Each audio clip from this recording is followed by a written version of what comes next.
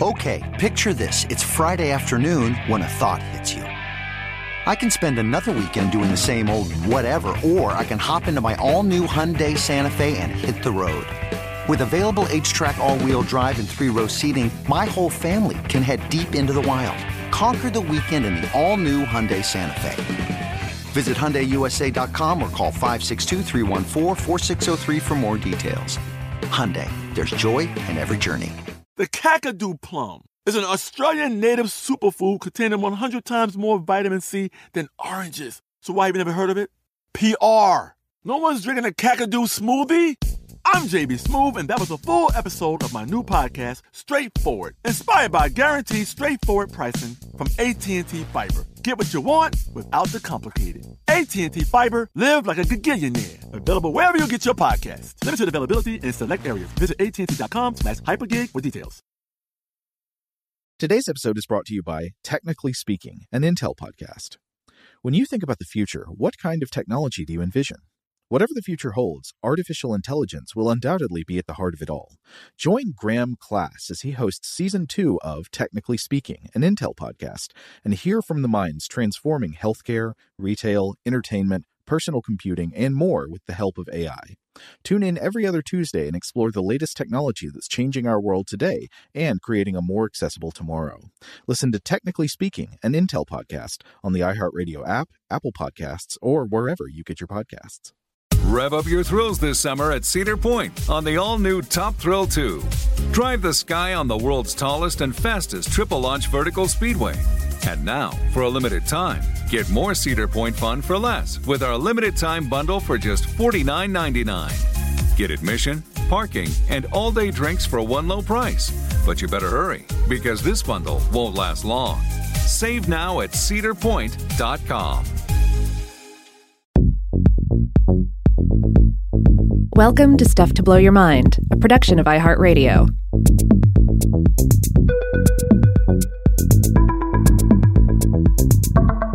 Hey, welcome to Weird House Cinema. This is Rob Lamb. And I'm Annie Reese. That's right. Can I just jump in? Yeah. That's perfectly fine. That's the way to do it. Yes, everyone. It's Annie Reese of Stuff Mom Never Told You and Savor. She is going to join me as my guest co-host today, as Joe is still very much on parental leave. And we kind of had a back and forth about what to discuss here. And eventually, there was just no denying the appeal of 1995's Congo. I think it was my first option. And I'm very sorry if I overwhelmed you, because I do love movies. I do love bad/weird. I don't want to put them in the same category, but I do love movies that kind of make you raise your eyebrow like, huh. So when you asked, I was super excited and immediately sent you, I think, like 15 suggestions. But Congo was the first one. And I hope Joe's not mad that we're doing it without him, because I've talked about Congo with him.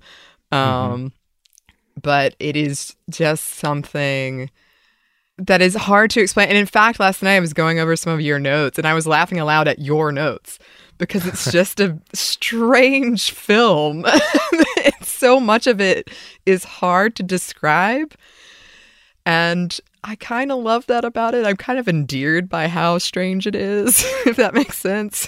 Yeah, it's one of those films where, on one hand, I can't imagine Congo is anyone's favorite movie. No. And yet, it's hard not to love, if not parts of the film or the whole film itself. You've still got to admire sort of the guts to try and put together something like this. Like this was, it's like a throwback to older jungle adventure movies, but with the high-tech Michael Crichton edge to it. And I'm not sure ultimately anybody was really clamoring for this, but it's hard to argue with the fun results here. Yes. I think it's a movie that continually is asking you, like, well, don't ask too many questions. Just come along with this journey. We don't have to explain this. It's just going to be fun. And it does end up being very fun, even though at the end you're like, but wait. And it just like switches genres a million times. It's never entirely clear like what it's trying to be. It's very obviously in the shadow of Jurassic Park, because it had come out in the wake of Jurassic Park. But there's something about so much of the acting in it that is just full-hearted, despite what is going on around. Like, maybe even because of what is going on in the script. That is just hard not to it just kind of wins you over. You're like, oh, yeah, sure. Let's go on this journey. It has a lot of energy, and it has some great performers in it, who many of which really decide to chew the scenery, which I think is the right impulse for a film like this. And then, the genre, I won't say it's necessarily genre confusion, but there are elements of this movie that are kind of monster film and perhaps even seem like they might venture into horror. But there's also plenty of stuff that's just kind of this old-fashioned, essentially like a Jungle Cruise kind of adventure. And if you go in just hungry for the killer gorillas, you get a little bit at the beginning, but then you got to wait a long time before you get back to them. I think I read an article that said if you're for a movie that was like promising killer gorillas, you only really get them at the 100-minute mark. Yeah, like you're just constantly like, but wait, where? Okay. But then then ultimately, I guess, they're not on screen a lot, but there are a lot of gorillas on screen when they are on screen. So you do get to see a lot of really amazing gorilla costumes, and I'm a sucker for a bad gorilla costume. And you bring a great gorilla costume, and I'm totally on board. Yes, and if you would allow me, I would love to tell the very complicated story of how I saw Congo. Oh, let's hear it. Yes. Okay. So come along with this journey. This is... one of the first movies I ever saw in theaters was Jurassic Park. I snuck into the theater. I was like 3 or 4. I should not have been there. And I had a nightmare about raptors that night, and I couldn't hide that I had seen this movie because it became very clear. So I got in very big trouble for it. But I loved the movie. And after that, once I got older, I read a lot of Michael Crichton. I really liked Sphere. I think my interest was sort of reignited in the 2000s after Lost, because there was a big Lost theory about the book Prey. Oh, okay. So I started reading it again, and somehow Congo never entered this sphere. I did not know it was written by Michael Crichton. Because I'm kind of gullible and sometimes terrible at deciphering sarcasm, had been told that Congo was an Oscar-winning movie and like best film level. Okay, so I thought it was going to be this really dramatic, sad take on, I don't know, diamonds and or gorillas in Africa. Which, by the way, that is one thing that does not age well in this movie. So I was preparing it to be a really emotional, sad film. And because of that, I had put it off. I'd put off seeing it for years and years and years, still not knowing it's Michael Crichton.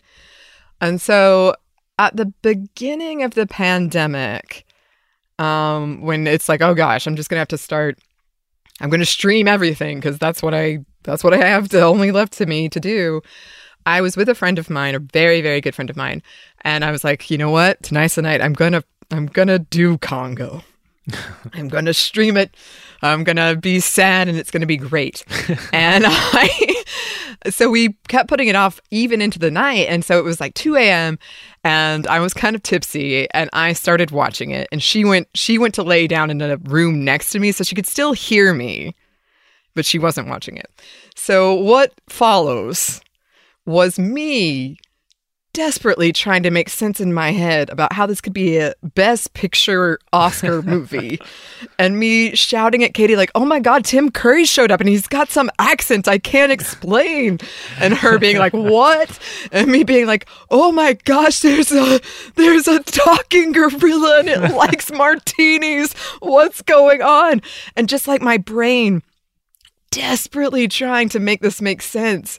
And I think it's a real testament to like what you think a movie is when you go into it, of how hard I was trying to. Well, surely it's something. Maybe I'm missing something, and so it wasn't until the lasers lasering of the gorillas at the end that I was finally like, I'm not sure this movie won any Oscars.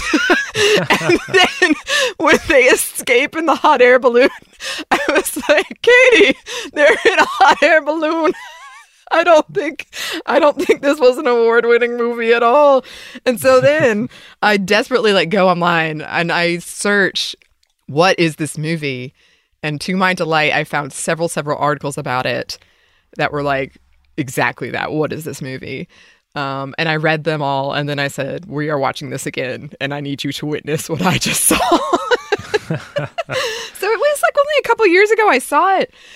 And it still left such a mark on me because I was the whole time, what is going on here? Oh wow! If you go into the film Congo expecting one of the, and then there were, I believe, several serious films that came out at least in the decade that followed, dealing with serious dramatic scenarios in Africa. This is not one of them, though. No. But I can imagine that, you're surprised when these various speculative and fantastic elements begin to pop up. Oh my gosh, the hot air balloon. It's the funniest part to me is that I made it all the way to that part before I was finally like, something's off here. Mm-hmm. I think I've been told a lie about this movie and what it is. Oh wow, that's amazing. So the second viewing you had, that was the one where you went in having full knowledge of what Congo was and what you were going to get out of it. Yes, and now I've seen it several times, and it's kind of a tradition with me and some friends that we watch it, and mostly we just are like, look at what Tim Curry's doing, because he's really, like you said, a lot of the actors are chewing up the scenery. Him and Ernie Hudson are just, feels like they're having a good time, and I hope so, because it's shining through, and it's so fun to just watch them have that fun. Yeah, I'm looking forward to talking more about Ernie Hudson in a bit, because it is a great Ernie Hudson role. Oh my gosh, perhaps his best role. It's amazing. Mm-hmm. Now, my history with Congo, it very much connected to Jurassic Park, because 1993 Jurassic Park comes out in theaters. I think I was 14 at that point. And like a lot of kids of that age and that time period, like instantly you're in on Michael Crichton books. You pick up a copy of Jurassic Park, you read that, and they both provide very similar but slightly differing experiences. And I remember my dad had read and was reading some Michael Crichton at the time, so we kind of had that to bond over.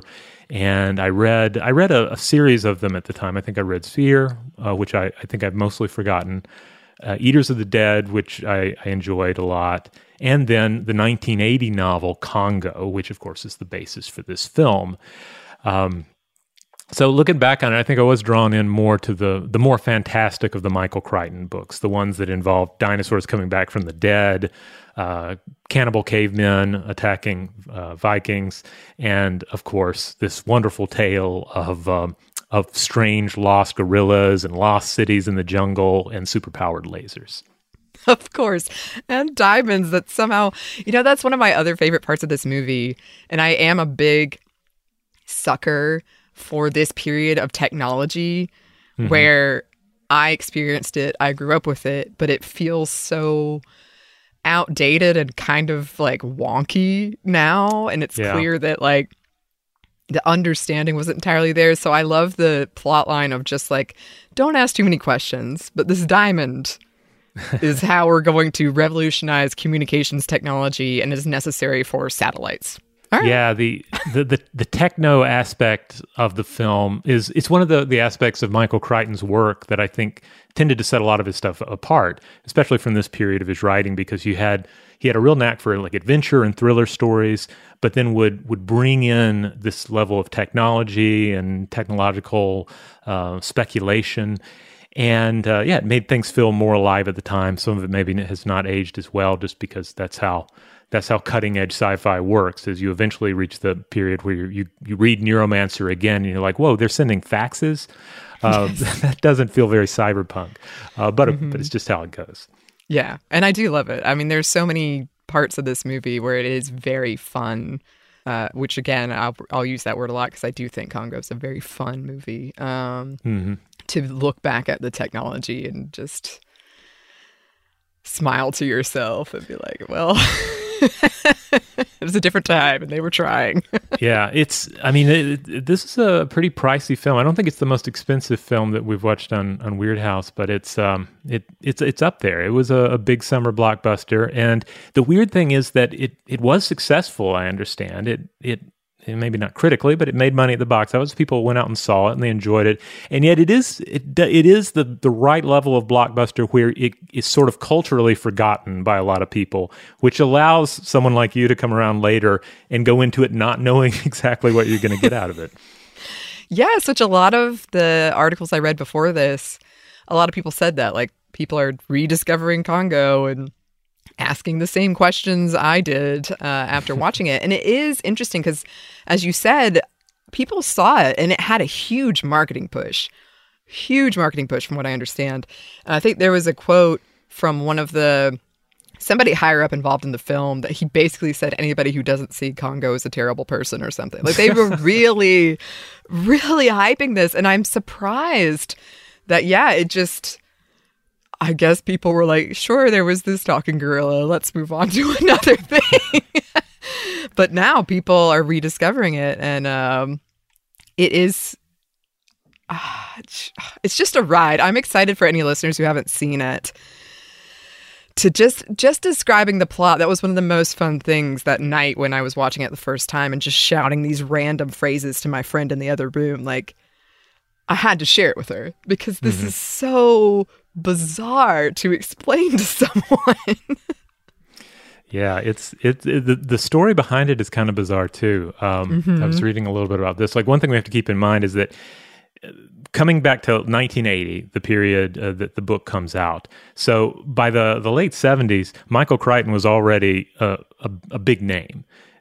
Both with books, but also with movies. We'll get into that in a bit. But the story goes that he had this idea to do a modern King Solomon's Mines type movie, a modern jungle adventure, but updated for modern audiences with lots of, Michael Crichton techno stuff in it. And 20th Century Fox loved it. In fact, they loved it so much that they signed him to a contract to write the novel, the screenplay, and direct it before there was even a book.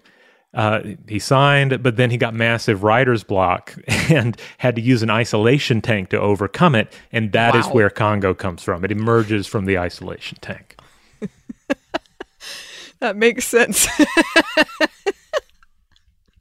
That makes sense. And he had this original take on the film that he was going to do sounds like it was going to be extremely different.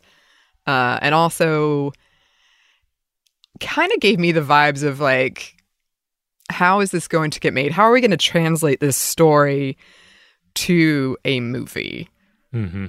Yeah, and I think there were some issues early on, just like how would you create like the gorillas? And I think one of the reasons they ended up making it, they're like, well, we've done Jurassic Park now. We can do anything. Let's make CGI gorillas. And I think it didn't take them long to realize that wasn't really achievable, mainly because of the fur issue. But then also, I think they encountered something that filmmakers have to keep reminding them, and that is gorilla suits absolutely work. Gorilla suits are great. You get a good physical actor in there who can move around properly, and it's amazing. It totally, in fact, it works so well. You'll encounter films like, say, Hellboy. I remember seeing some behind-the-scenes stuff with Guillermo del Toro, where he's talking about creating these like secondary demon monsters that Hellboy battles. And he was like, well, basically, we said, let's start with the gorilla suit, and let's just monster it up, make it not a gorilla, but a demon. But performance-wise, it's essentially a gorilla suit because that absolutely works. Yeah. That's really interesting because I do think, and I just watched a documentary about this the other day about special effects, and I do think it's interesting that like Jurassic Park was such this like touchstone in terms of technology, what we can do. And it was in a lot of ways, like they had so many practical things, but they also had CGI. And so I think there was a lot of like, well, maybe CGI sounds cooler, or like this technology is newer, so it must be better.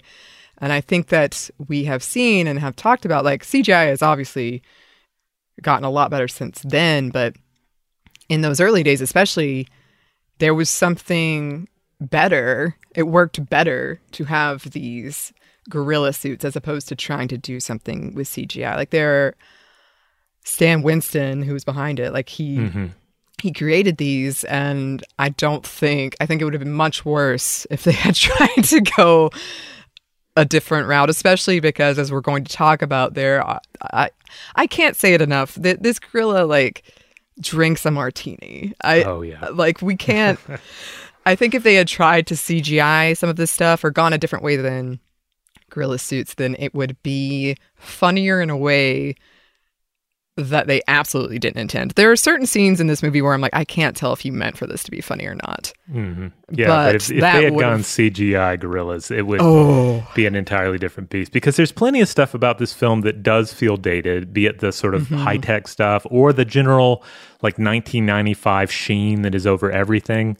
And, and like the film doesn't have like a visual vision, I guess, that really supersedes that 95-ness of the whole picture. But the gorilla suits, Amy, they all look very real. You still buy them. Like, they hold up even if there are other aspects of the film that don't. It's true.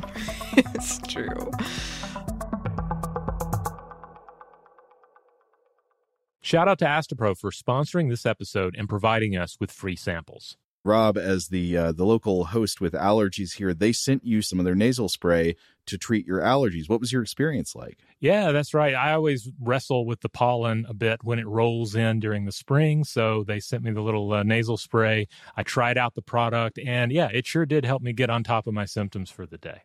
And it's so fast-acting, it was already kicking in before I left the house. Astapro is a first-of-its-kind nasal allergy spray. It's the fastest 24-hour over-the-counter allergy spray. It starts working in 30 minutes, while other allergy sprays take hours. Astapro is the first and only 24-hour steroid-free allergy spray. Astapro delivers full prescription-strength indoor and outdoor allergy relief from nasal congestion, runny and itchy nose, and sneezing.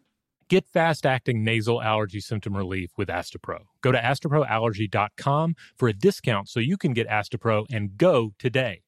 ASTEPRO allergy.com. Astapro and go. Use as directed for relief of nasal congestion, runny nose, sneezing, and itchy nose due to allergies. Today's episode is brought to you by eBay. eBay Motors is here for the ride. Remember when you first saw the potential? And then, through some elbow grease, fresh installs, and a whole lot of love, you transformed 100,000 miles and a body full of rust into a drive that's all your own. Look to your left. Look to your right. It's official. No one's got a ride like this.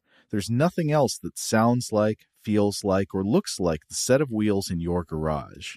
With over 122 million parts, you can make sure your number one ride or die stays running smoothly, so there's no limit to how far you can take it.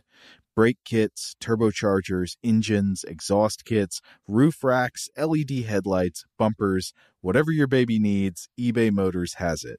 And with eBay Guaranteed Fit, it's guaranteed to fit your ride the first time, every time, or your money back. Plus, at these prices, well, you're burning rubber, not cash. Keep your ride or die alive at ebaymotors.com. Eligible items only. Exclusions apply. Today's episode is brought to you by Technically Speaking, an Intel podcast. When you think about the future, what kind of technology do you envision? Whatever the future holds, artificial intelligence will undoubtedly be at the heart of it all. Join Graham Class as he hosts Season 2 of Technically Speaking, an Intel podcast from Ruby Studio in partnership with Intel. Explore the future of technology that's rapidly evolving our world today with the help of AI. There's still so much work and research needed to fully understand the power and potential of AI, and Intel is at the forefront of implementing AI in revolutionary technology that's changing the world we live in for the better. In each episode, Graham interviews the minds transforming medicine and healthcare, retail, entertainment, personal computing, and more while pioneering new uses for AI in these spaces. Tune in every other Tuesday and explore the latest technology that's changing our world today and creating a more accessible tomorrow. Listen to Technically Speaking, an Intel podcast on the iHeartRadio app, Apple Podcasts, or wherever you get your podcasts. Today's episode is brought to you by Visible.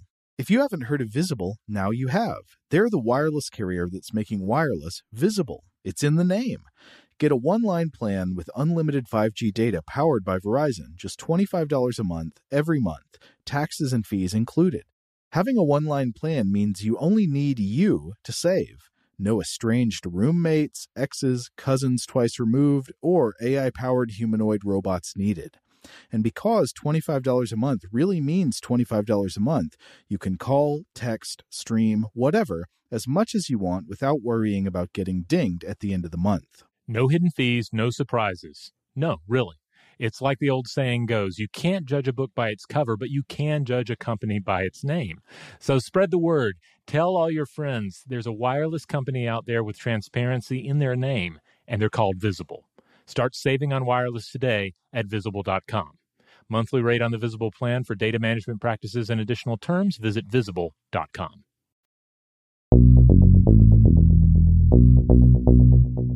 So before we go move on to the trailer and all, one more thing I want to add is that, yeah, I very much remember enjoying the book. I did read the book first on this one. It's full of a lot of traditional jungle adventure story elements, but with the added laser technology, that's very much in there. It does get progressively weirder as you end up learning more about these mysterious gray apes and this lost city. And I think a lot of this ties into some elements of essentially what was kind of Darwin-sploitation fiction of yesteryear. We see this in the works of H.P. Lovecraft's facts concerning the late author Jermyn, Jermyn, but also Sir Arthur Conan Doyle. He had one of the Sherlock Holmes adventures called The Adventure of the Crooked Man, and then there's also, it's also worth noting that the Lovecraft tale in question kind of links back to an Edgar Rice Burroughs story from 1916 titled Tarzan and the Jewels of Opar, which also seems like it was probably a primary inspiration on Michael Crichton here, because it concerns a lost city, and it also concerns a group of human-ape hybrids that protect it. And all of these films, all of these stories that I just mentioned, they all have elements of human-ape hybridity and strange things, strange apes, and sort of evolution-tinged danger. Yeah, that's a good point. And I do have a quote I want to read at the end, but somebody was reviewing it and was just asking, like, the monstrous gray apes in this, if you dig too deep into why they exist, it doesn't really make sense. No. It doesn't really make sense at all. But that's true. Yeah, that kind of evolution gone wrong, or maybe like even our fears around evolution, and even some of those past perhaps scare stories, and sometimes not scare stories, of experiments done with humans and apes and like the Soviet Union and stuff like that. But then you also had kind of the comedic tinge of, Harry and the Hendersons. Like there was a lot going on in that genre actually, or in that kind of specific idea. So that's interesting. All right. Well, it is, again, a jungle adventure movie, but with satellites and lasers. Let's go ahead and hear that fabulous mid-90s trailer audio.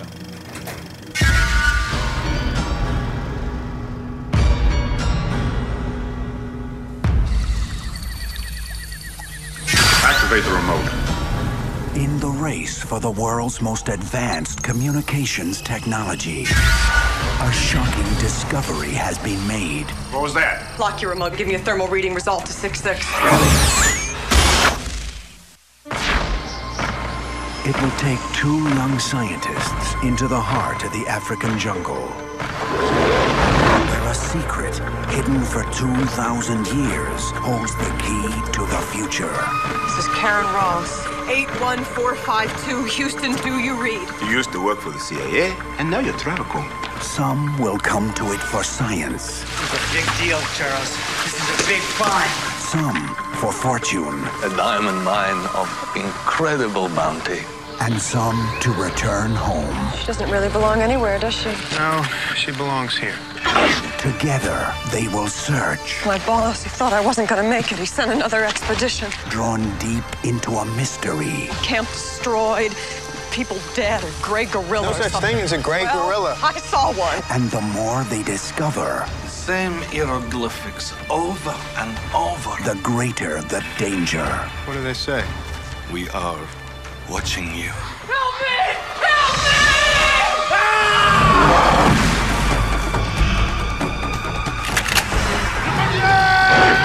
Never saw any animal move like that. Shoot it! Shoot it!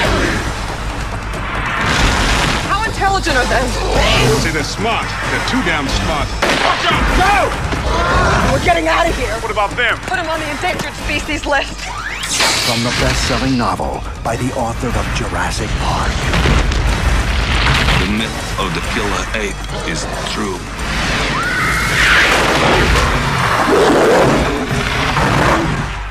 Congo, where you are the endangered species.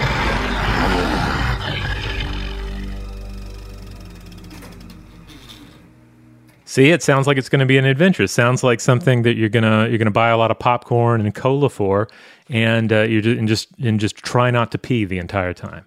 There's a part of me that wishes I had seen. I think if I had seen the trailer and had no idea about the movie, I wish I'm jealous I didn't get to have that experience, I suppose. Because it's actually, having seen it, it's a pretty accurate trailer. I was expecting something cheesier, to be honest, but it could be because I've seen Congo a lot by now. So it didn't have exactly as much of the strangeness and dated vibe that I thought it would. And it does feel very much like, yeah, this is a popcorn movie. Come out and enjoy your popcorn, have fun, then go home and forget about it, I guess. Yeah, I don't know that much of the film really stuck with me. In fact, there are elements of the film that I remembered as being different because of the book. Like I just ended up assuming that the parts of the book were accurately depicted in the film, and so I just remembered the film as having those details. And we'll come back to what those are in a bit. But if you are looking to have your first Congo experience or your first Congo experience in decades, well, lucky for you, Congo is widely available, even if it's partially forgotten, as much as a blockbuster can be forgotten. I watched it on a very old-feeling DVD that I rented from Videodrome here in Atlanta. There is a Blu-ray from 2014, and then there are HD digital copies you can rent or purchase online. But I don't think it's received a full-blown special edition. So there are no real Congo extras out there floating around, which seems weird. It does. I couldn't really get a good grasp on that. I own the DVD because I never wanted to be without it after that first time watching it. But it is one of those things where I honestly feel like most of the cast gave it their all. They really did. Yeah. But it's also got the vibe of like, okay, we did that. Let's not talk about it anymore. I do know Ernie Hudson has said he would reprise his role as Monroe. Wow. That would be Kelly. Great. I know, but I'm not sure if there's any talk at all about a sequel. I just know he said that he would do that.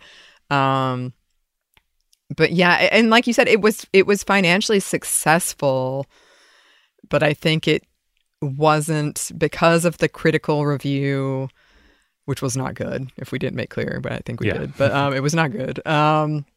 Because of that, and I don't think it did as well as they wanted, even though it did way better than it should have given the reviews.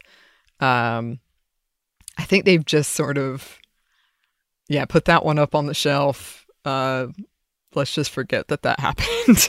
Yeah. It is, speaking of reviews, I had to revisit Roger Ebert's review for the film because it's a pretty fun review. It's a 3-star review, to be clear. So he didn't go beyond 3 stars on it, but it's also kind of a glowing review of the film. Like he has a lot of very nice things to say about it and some of the performances. So I'll call back to that review a couple of times in a bit. Yeah, I read that too, and I was amused by it because I was expecting it to be negative, but he kind of seemed to. I hesitate to say get it because, I mean, he kind of seemed to be like, this is it's a fun movie. It's got its issues, Mm-hmm. but I had a good time watching it. Yeah, Ebert would definitely fall on that line for various film reviews. If it was just the right type of kind of weird film or pulpy film, like he would view it favorably. So yeah, I find myself agreeing with Ebert a lot on certain films. Mm-hmm. Mm-hmm.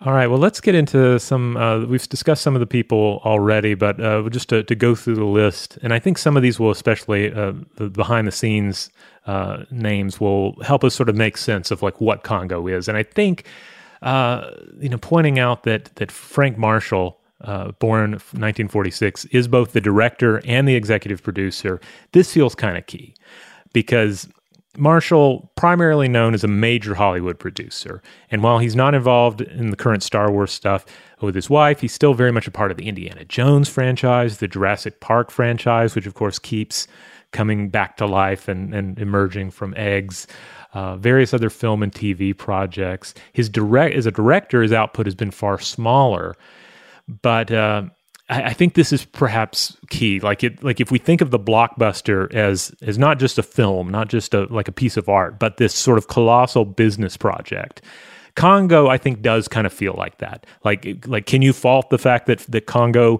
exists as a finished film and made more money than it costs? It seems to have been a financial success. It checks off all the boxes. You can't really fault it for that. You might fault it for vision. You might say, well, it has this kind. I've seen people point out, it has kind of like a TV almost look to it. It doesn't feel suitably cinematic enough, etc. But there's no faulting it from a business perspective. Yeah. I mean, it had all the ingredients there, and I do think the timing of this is important to keep in mind too, because again, it was a time when technology was shifting, when what people had access to in terms of technology was shifting, when what people could do in terms of creating things with technology was shifting. So I think it very much was a product of its time in that way, where, the idea of the blockbuster had been around since the 70s, but it had kind of become a here's how you do it by that point. Yeah. But it also had these pieces that were changing in terms of the technology, especially. So it is interesting to me that they did stick with the gorillas in suits, but also having these people that had been involved in one way or another in this type of blockbuster business, as you say, because it's very much a business. It's seeing what came out of that. Because there are pieces, I feel like this is one of the things about Congo. It's all there, but it's almost like they weren't matched, or they were like leaning in too hard in this comedic way at one point and too hard in this way. Like it was kind of like a blockbuster, but not one that was uniform, if that makes sense. Yeah. Like there was a lot going on where they're like, oh, let's try this, which all can work in a blockbuster, but they did it from almost like 3 or 4 different blockbusters and kind of tried to jam it together. Yeah, and I can see where you might chalk that up to Marshall, and like what's the director's vision for it, and how much of what works in the film is ultimately coming from all of the people who give it their all for this performance or this bit of the special effects. But still, at the end of the day, like Marshall is the one, he's landing the plane here. He's the one bringing the ship to port. So, it's certainly have to give him credit too. All right. Well, Michael Crichton, we already mentioned him a bit already, but lived 1942 through 2008, probably one of the best known novelists of the late 20th century. And his work continues to resonate, at least with some of the franchises that he helped establish, particularly Jurassic Park and Westworld. Yes. I loved Jurassic Park, and I read all of those books. And it is very, because I'd seen the movie first. Mm-hmm. And reading Jurassic Park after you've seen the movie and Lost World after you've seen the movie, it is a lot more, there's a lot more attention to detail, a lot more technology, a lot more science, which I guess that makes sense in terms of what can translate to film, especially a blockbuster film, and what can be in a book. But that was something that was interesting to me when I went back and read those books was, oh wow, this is a lot more detailed in terms of how this would actually work. Yeah. As a novelist, he wrote several novels under pen names in the late 1960s, but then he published The Andromeda Strain. That came out in 1969 under his own name, and this propelled him into bestseller status. We've already listed some of his big novels, but he also entered into the film world pretty early, directing and writing 5 films between 1973 and 1984. Westworld, Coma, The Great Train Robbery, based on his book, Looker, and are you familiar with Runaway? I'm not. Runaway is this stupendous film that stars Tom Selleck as like a cop whose specialty is hunting down killer robots that are the work of the diabolical roboticist played by Gene Simmons of Kiss. And I mean, that's already enough. That's a lot just going on visually with these two actors. But the tiny robots in question, so don't think like Black Mirror-esque scary killer robot. These things look like something you would see in a 1980s special about the future of robots. These are about as scary as the little robot that came with the original Nintendo system that puts the spinning discs on the controller. Oh wow, you have sold me. Yeah, so it's worth coming back to. But he also wrote 1973's Extreme Close-Up. He directed the 1980 Burt Reynolds movie Physical Evidence. He didn't write that one, but that was his final directing credit. And Michael Crichton again. I feel like some of his works may feel a bit dated tech-wise now, but a lot of it still holds up and is still very enjoyable. Mm-hmm. But he did not write the screenplay. The screenplay credit goes to John Patrick Shanley. And this I don't know if this actually played into your expectations of it being a serious-minded film, but I could see where it might have, because this is a big name. I'm not familiar with it, with his name. I'm glad to know that there could have been a legitimate reason other than me misunderstanding what I think was just a sarcastic joke. So I will take that lifeline that you're throwing me, but please tell me more. Well, just think of it this way. You're going into Congo, and you especially as a modern viewer of Congo or a recent viewer of Congo, you might well go into it and think, well, this is written by the guy who won an Academy Award for writing 1987's Moonstruck. This is the guy who won both a Pulitzer Prize for drama and a Tony Award for Best Play in 2005 for Doubt, a Parable. He also wrote Joe versus the Volcano, Alive, and the 1983 animated film We're Back, a dinosaur story, but still a number of big films there that especially when you're looking at the credentials here, if this is the only name you recognize going into the film, you might think it's going to be more of a drama. I wonder if I'll have to go back and look. I wonder if they include that. You know how sometimes they'll be like, and coming from this award-winning writer. Maybe they did include that, and I was like, the proof. I think I've seen his name, I've watched several of the trailers, and I'm not exactly sure which one of them we ended up sourcing here in the episode, but at least some of the trailers mentioned him by name, so I think they were very much like, hey, you liked Moonstruck? Well, I hope you like Killer Apes, because Congo is coming to theaters. But only for a couple, 20 minutes. Yeah. You have to wait. Get a taste in the beginning, but otherwise... Today's episode is brought to you by eBay. eBay Motors is here for the ride.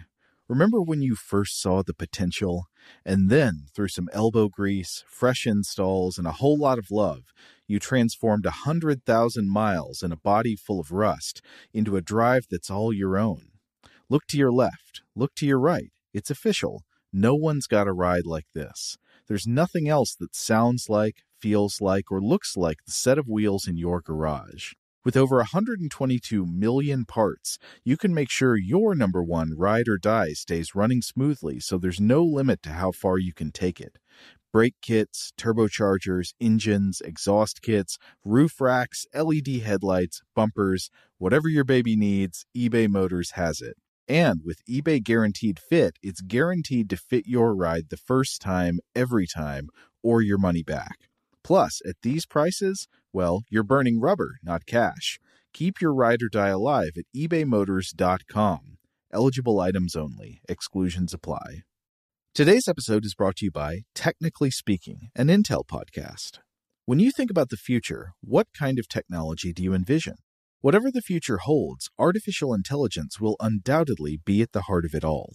Join Graham Class as he hosts Season 2 of Technically Speaking, an Intel podcast from Ruby Studio in partnership with Intel. Explore the future of technology that's rapidly evolving our world today with the help of AI.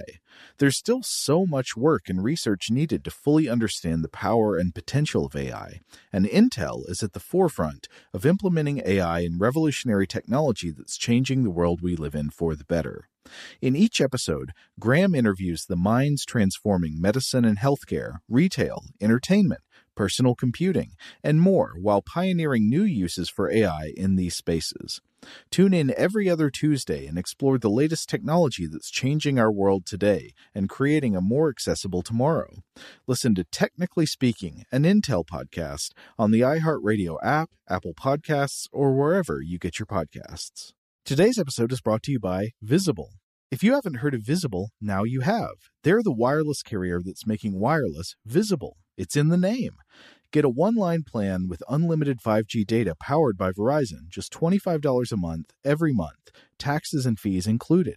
Having a one-line plan means you only need you to save. No estranged roommates, exes, cousins twice removed, or AI-powered humanoid robots needed.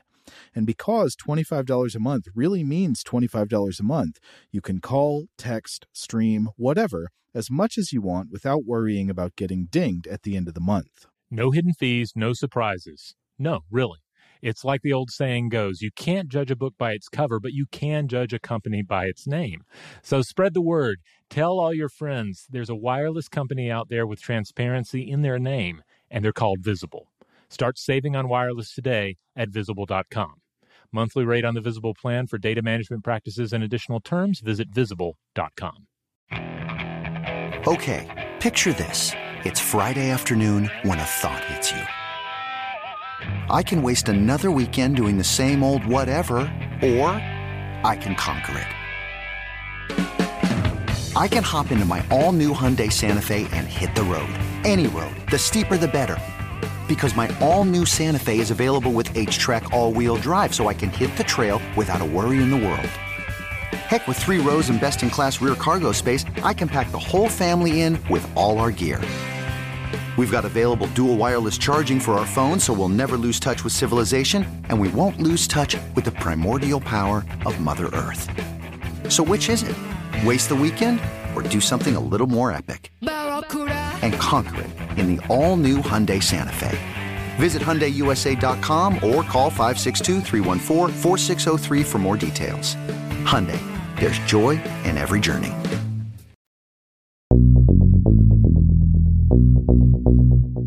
Well, let's get into the cast here because, as we mentioned earlier, our lead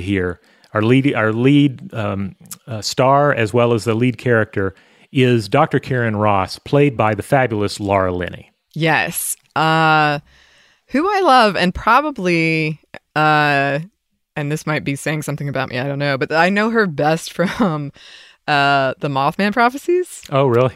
That movie, which I know is not, she is a great actor and has done like amazing award-winning work. And she did a great job in that movie, but that is the thing. When I was a kid, I loved that movie. I would watch it all the time. I remember very little of that. I think that's one that was kind of on in the background for me. So I just remember scenes of Richard Gere like standing in the dark, and there was a bridge. Yep. And there maybe being not as much Mothman as I thought there would be. There is very little Mothman. This is true. I am somebody who does enjoy, as much as I've been making fun of Congo, I actually do really enjoy like kind of like mystery. They would do like flashes of Mothman, and if you like paused it at the right time, you'd be like, there he is. Like I liked that kind of stuff a lot. So I think it worked for me, and it did really scare me. I'm a very imaginative, still am person, so I think I got all up in my head about Mothman. There was a screeching owl outside my window, and I was convinced it was Mothman. Like, And yet, I do like scary movies, so I would watch it over and over again, even though it did scare me. Well, at the time that this movie came out, Laura Linney, I think, was best known for Tales of the City and also some smaller roles in various films. But, of course, she's gone on to, I think a lot of people now know her for stellar performances in series like Ozark, John Adams, the movie Kinsey, and many more. Like you say, she's a terrific actor. She's only gotten better. As of course she's gotten better roles, because I guess when you come down to it, even though this is the lead character, she's got the starring role here, and she does do a lot of heroic stuff. But she's a tech expert. She's a CIA operative. She's looking essentially for, well, not a lost love, but a former love who is now lost in the jungle and possibly dead.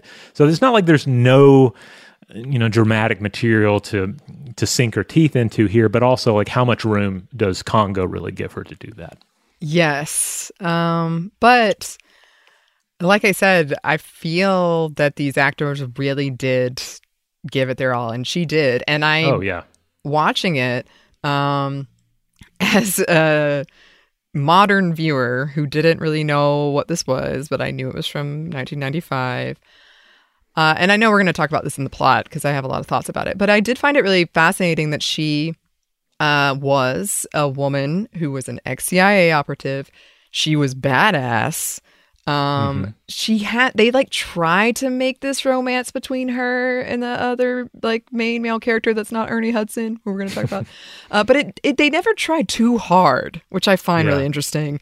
And I really do enjoy that her Bruce Campbell, very brief cameo, who was her ex-fiance. It seems like they still care about each other, even though they're exes. There's just a lot of interesting stuff that women, unfortunately, in general, don't get, especially in kind of these blockbuster action roles, that I did really enjoy. And I really love her and Ernie Hudson together being kind of like, we're running this whole thing. That's one of my very favorite parts. So, the role didn't give her, she can do so much more than that, and it was pretty limited in terms of what she could do. But I did like that she had these pieces that, again, are unfortunately pretty rare for a woman in a role like that, especially at this time. Now, she does have at least one really nice scene with the top-billed male actor in the film, and that's Dylan Walsh playing Dr. Peter Elliott. He's our primatologist who works with Amy the Talking Gorilla, born 1963. They do at least have one really nice scene together on the airplane where we see Dr. Elliott's whole deal with Amy, and now she's on board, and Amy is jealous of her presence, and so there's kind of a spat back and forth about not only how we how we treat the natural world and animals, but also what is the purpose of this mission. And it's just a nice little scene on the airplane. There's nothing really action based going on. Yeah, I do love oh gosh, I can't wait to talk about Amy, but I do love this kind of jealousy she has around Laura Linney's character, Dr. Ross, and just parsing that is a fun thought exercise. Now Dylan Walsh, he's fine in this. I'm not going to knock his performance at all. And in fact, it's kind of nice that it's a performance that allows this character to fade into the background a bit and not feel like he's an action hero that just is kind of pushed to the background by the plot. His role is there as Amy's kind of father figure, and he fulfills that really well. This is an actor mostly of television, including the Hearts and Minds episode of the 90s Outer Limits, which I'm not sure I've seen, but looks rather good. He also appeared in such films as the 2009 reboot of The Stepfather and 2006's The Lake House. Again, perfectly likable in this film. No complaints. I agree. And I also think I like when we give the so-called heroes of something where they don't have to be physical, or their heroism isn't that aspect. So I actually do really enjoy that. He has some lines where he delivers them so well, and they're terrible lines. At one point he says, I'm a primatologist, not a pound of sugar. Like, there's only so much he could have done as well. And I love that line. It is very funny to me, but I'm sure as an actor, you read that and you're like, whew, okay. Yeah, I guess it's kind of a thankless job in some respects. Like, to have an actor like this, your role is to at times make challenging lines believable, make this character believable, but in doing so, he's inevitably going to fade into the background compared to the more outrageous characters, such as Ernie Hudson's Captain Monroe Kelly. Oh, this character, this performance just absolutely rules. He delivers every line where you're like, I just want you. I just want this whole movie to be you. Yeah. He does it so well. He's so like charming and confident and just like overall unflustered, even when he is flustered. Like, one of his favorite lines for me is when he says to me hilariously, I ran away. Just because he runs away from a charging gorilla. Mm-hmm. And I just love that. I love that he kind of embraces, even after he told Dylan Walsh's character, like, you don't run away, but he did it. I don't know. There was a lot of subversions with him that I very much enjoyed. And just the way he seemed to be having the time of his life with his character. It made it very enjoyable to watch this performance. Yeah, this is one of those performances where every little thing he does is so entertaining. Like, there's a scene in the movie where they're just handing out little air conditioning units for the tents, and he accepts one, and it's great. Like, nothing is happening in the scene except Captain Monroe Kelly accepted an air conditioning unit, and it was so charming. Yes, so much of what he did, he clearly like made as an actor went through and made the like fun decision, or the decision, like, he thought about his character. And so there's a lot of times things you just are like, oh, I pick up this air conditioning unit, but he like thought about it and acted it and made it fun and memorable. Like, so much of his character is that. And there's so many lines he has that he delivers in a way that is, I mean, he just immediately makes you like him. Like, it's just like, oh, this guy's so interesting and cool. And I love when Dylan Walsh's character has a leech on his penis, which I'm sure we're going to talk about. But he's just, Captain Monroe Kelly is just like, you deal with it. It's your leech. Passes him the lit cigar or cigarette. Yes. When he sees Amy, he just immediately is like, sure, this gorilla wants something to smoke. Okay. He puts like pills in her vagina. There's just something about him that rolls with the punches. And does it in a way that looks very cool and is very charming. Very cool, very charming. In Ebert's review, he seemed to really love this performance as well. And he points out that, like, there's a little bit Clark Gable to this performance. There's a little bit Stuart Granger. It's a droll performance. And the character has both sardonic detachment, but also heroic courage. So he's kind of right there in the middle. He's kind of a rogue, but not to the point where you're like, can we trust Captain Monroe Kelly? They're not playing that game with this character. And he has his flaws, but they're not tragic flaws. Just a delight to watch on screen the whole time. Yeah, and that is one thing that Congo did that I can't really get a grasp on if they did intentionally all the time, but they did subvert a lot of like action movie tropes in particular. I mean, they leaned into a lot of it, but a lot of it they took things in a way I wasn't expecting. So there's a scene towards the end where, very reminiscent of Jurassic Park, where Dr. Ross is like, I'm going in this temple. I'm going in, give me a gun, give me a radio, I'm going. And Monroe Kelly he's like, no, it's not safe. Implied, like, for a woman, I'll do it. And then he pauses for like a little second and then it's like, but I'm also scared. So he gives her the gun, and he gives her the radio, and they go in together. Like, I'm not going in alone. Like, they have so many fun moments like that where you're expecting it to go one way. And it doesn't. And I think for this character where there's a little bit of confusion about who is supposed to be the traditional hero, and he sort of emerges as more of the like strong leader. that we typically align with Hero. I like that it's sort of more spread out with these characters, that it's not just one.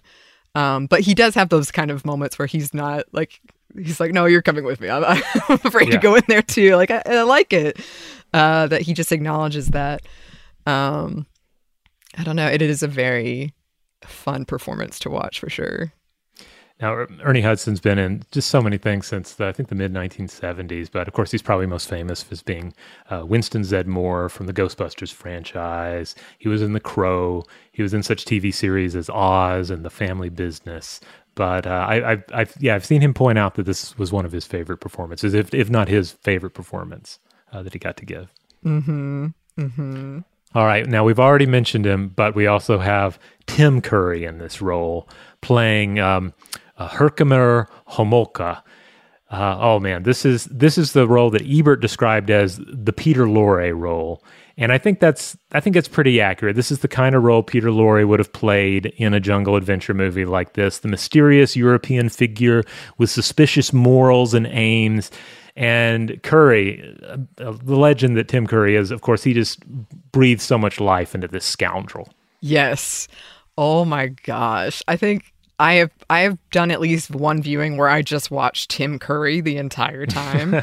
And he is like in the background acting his ass off. Like there, like the scene where they first get to Africa and Eddie Ventro, who we'll talk about, like is talking about how much Amy is worth. He lowers his glasses and has the most like starstruck, shocked look. I mean, he's not even the focus of the scene. Like he's just back there doing his thing. He's got the most unexplainable accent that he just leans into so hard. And he has some of my favorite lines where he's like, that gorilla knows where the lost city of Zenj is. Like he just,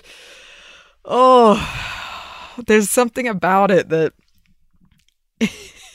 he elevated a thing. Like he was like, you know what? I'm going to really lean into this suspicious Romanian philanthropist going around the world and doing good, who really wants to find this lost city of Zenj. Like, it's beautiful.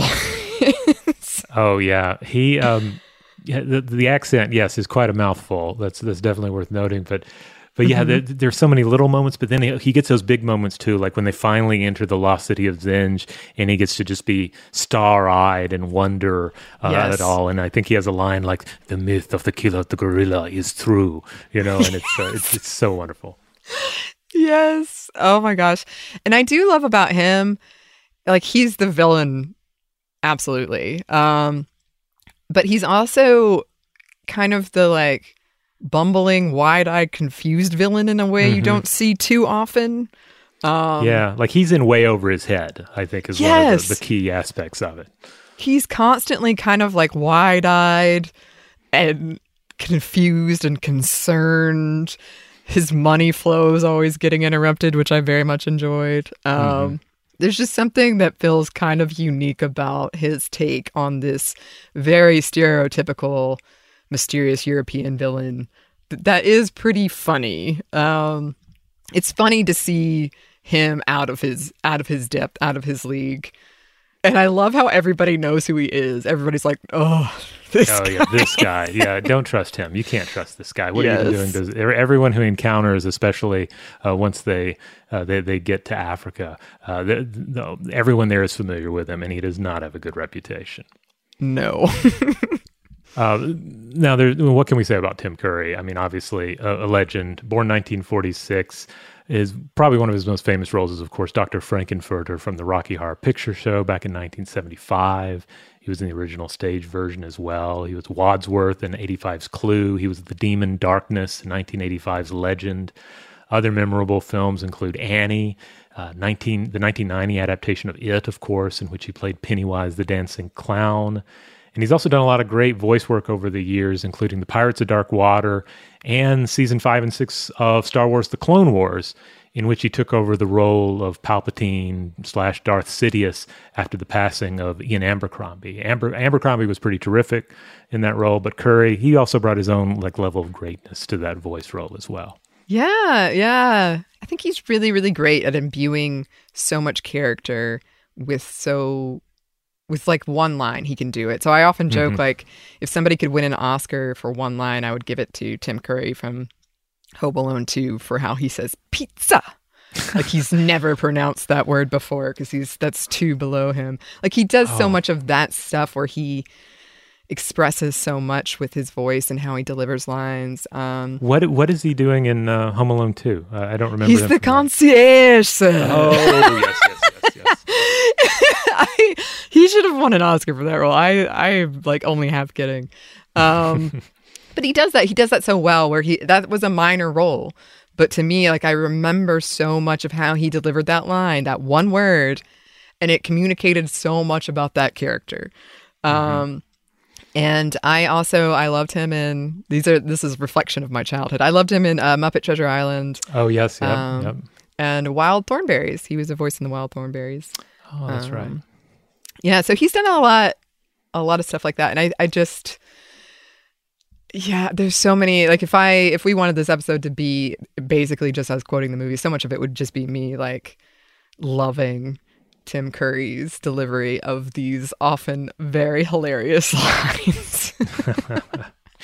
I love it. Now, those are some of the main actors involved here, but we're going to roll through some of the other ones. Maybe a little quicker on some of these because there's less to say about them. But I thought I was going to skip over this one. But Richard, the secondary primatologist, is played by Grant Heslov, born 1963. He's done a lot of acting over the years, but he's primarily known as a producer. He's a longtime collaborator with George Clooney. Huh. Yeah, and he's fine in this. No problems there. I think he's killed by a gorilla eventually, like most characters in the film. Oh, and then we have Jodan Baker in the film. Jodan Baker, born 1936, plays R.B. Travis. Baker, of course, loud Texan actor who is perfect in this as the enraged, just comedically greedy head of a massive media corporation. So his son, right? This is like Bruce Campbell's character is his son who is suddenly missing and presumed murdered by gorillas. Yes. In the jungle, and all he can think about is those diamonds. We got to get those diamonds, and and I mean that's all. And he just rages the whole. He's not on the screen a lot, but when he's there, he's swinging golf clubs at computer screens. He's yelling at Laura Linney. Just a completely hateable character. Yes, he also has many lines that I'm impressed with how much you gave this because it's not that great of a line. But one of my favorites is, "I can be human later." Yeah.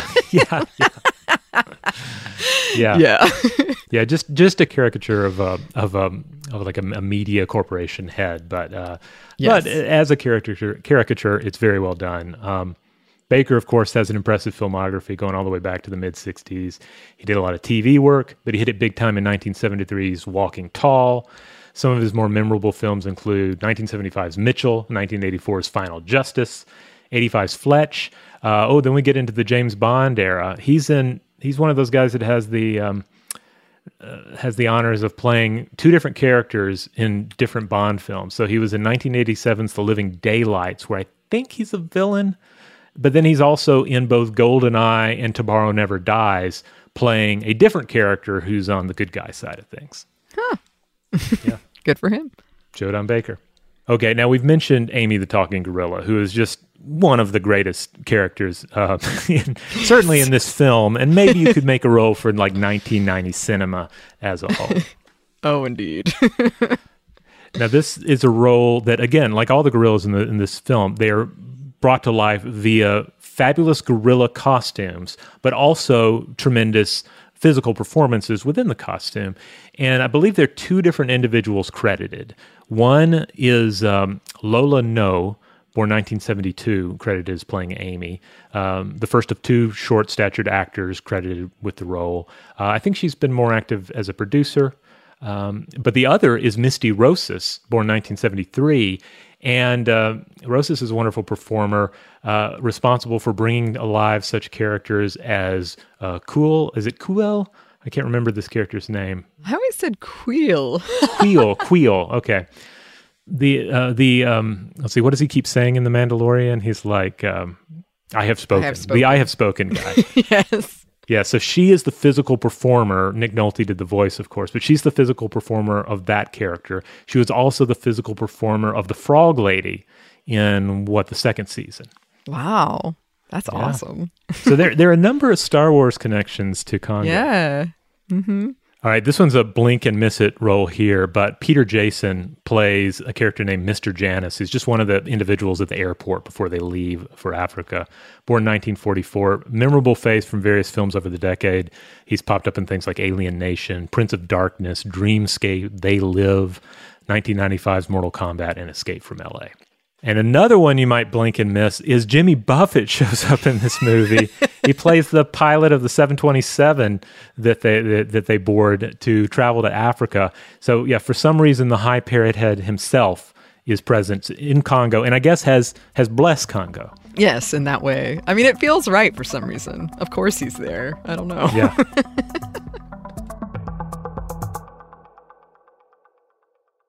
Today's episode is brought to you by eBay. eBay Motors is here for the ride. Remember when you first saw the potential? And then, through some elbow grease, fresh installs, and a whole lot of love, you transformed 100,000 miles and a body full of rust into a drive that's all your own. Look to your left. Look to your right. It's official. No one's got a ride like this. There's nothing else that sounds like, feels like, or looks like the set of wheels in your garage. With over 122 million parts, you can make sure your number one ride or die stays running smoothly, so there's no limit to how far you can take it. Brake kits, turbochargers, engines, exhaust kits, roof racks, LED headlights, bumpers, whatever your baby needs, eBay Motors has it. And with eBay Guaranteed Fit, it's guaranteed to fit your ride the first time, every time, or your money back. Plus, at these prices, well, you're burning rubber, not cash. Keep your ride or die alive at ebaymotors.com. Eligible items only. Exclusions apply. Today's episode is brought to you by Technically Speaking, an Intel podcast. When you think about the future, what kind of technology do you envision? Whatever the future holds, artificial intelligence will undoubtedly be at the heart of it all. Join Graham Class as he hosts Season 2 of Technically Speaking, an Intel podcast from Ruby Studio in partnership with Intel. Explore the future of technology that's rapidly evolving our world today with the help of AI. There's still so much work and research needed to fully understand the power and potential of AI, and Intel is at the forefront of implementing AI in revolutionary technology that's changing the world we live in for the better. In each episode, Graham interviews the minds transforming medicine and healthcare, retail, entertainment, personal computing, and more while pioneering new uses for AI in these spaces. Tune in every other Tuesday and explore the latest technology that's changing our world today and creating a more accessible tomorrow. Listen to Technically Speaking, an Intel podcast on the iHeartRadio app, Apple Podcasts, or wherever you get your podcasts. Today's episode is brought to you by Visible. If you haven't heard of Visible, now you have. They're the wireless carrier that's making wireless visible. It's in the name. Get a one-line plan with unlimited 5G data powered by Verizon, just $25 a month, every month, taxes and fees included. Having a one-line plan means you only need you to save. No estranged roommates, exes, cousins twice removed, or AI-powered humanoid robots needed. And because $25 a month really means $25 a month, you can call, text, stream, whatever, as much as you want without worrying about getting dinged at the end of the month. No hidden fees, no surprises. No, really. It's like the old saying goes, you can't judge a book by its cover, but you can judge a company by its name. So spread the word. Tell all your friends there's a wireless company out there with transparency in their name, and they're called Visible. Start saving on wireless today at Visible.com. Monthly rate on the Visible plan for data management practices and additional terms, visit Visible.com. Okay, picture this. It's Friday afternoon when a thought hits you. I can waste another weekend doing the same old whatever, or I can conquer it. I can hop into my all-new Hyundai Santa Fe and hit the road. Any road. The steeper, the better. Because my all-new Santa Fe is available with H-Track all-wheel drive, so I can hit the trail without a worry in the world. Heck, with 3 rows and best-in-class rear cargo space, I can pack the whole family in with all our gear. We've got available dual wireless charging for our phones, so we'll never lose touch with civilization, and we won't lose touch with the primordial power of Mother Earth. So which is it? Waste the weekend or do something a little more epic? And conquer it in the all-new Hyundai Santa Fe. Visit HyundaiUSA.com or call 562-314-4603 for more details. Hyundai, there's joy in every journey.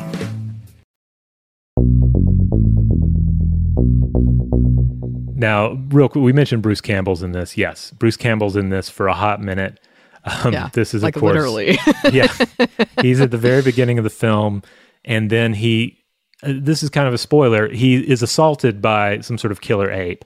And the movie keeps the hope alive that he will come back. And I remember by the time I saw this movie, I had already seen maybe Army of Darkness. So I was familiar with his work, even if I hadn't seen the Evil Dead movies yet. So I was excited that he was in here. And then I was disappointed that he was gone. But the movie kept the hope alive that we would find him again, and he would help fight the gorillas. And he, of course, we find out at the end he's been dead the whole time. He's really dead. But in a way, in the film, it ended up kind of subverting expectations as well, because especially as a kid, not knowing maybe how structures of these things are likely to work, you think, well, Bruce Campbell's in this. Well, he's going to show up at the end, and he's going to chainsaw some apes. But it does not happen. No, we get lasers instead. And I will say a lot of the reviews I read from this time, that was one of the big critiques people had was, I guess they felt tricked that he was in it, and then just never, he's in it for, like I said, maybe a minute, maybe a little more, but then he doesn't come back. And people were like, this is a criminally short cameo. Because Army of Darkness came out in 92, so it had time to, of course, not only hit theaters, but to really dig into the VHS market and the home rental market. So again, this is my sort of childhood memory of this, but or junior high memory of this or whatever. I remember feeling like the world was hot for more Bruce Campbell action, and maybe they weren't, or maybe the studio system had not really caught wind of the hunger yet. Yeah, I think you were picking it up. I think people wanted Bruce Campbell, but this is what we got. Yeah. We also have Adewale Akinwumi Agbaje in this. He just plays I think this is one of the many soldier characters that sort of populates the background of the film. But this is of course, English fashion model turned actor, born 1967, who had pretty big roles on TV's Oz and also Lost, which you mentioned earlier.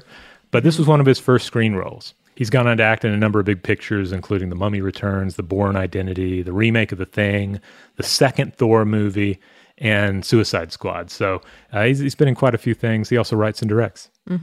Now, getting into two surprisingly uncredited performances in this. The first, we have Delroy Lindo pop up in this, playing Captain Wanta. This is a corrupt military official that they encounter again on the way to the Lost City. And he hits him up for a bribe, and also just talks about how much he hates Tim Curry's character. He's really, really hard on Homolka here, even telling him that he has to stop eating the sesame cake in the hotel. Twice. Twice. One of my favorite articles when I was the next day after I watched this, and I was like, what did I just watch?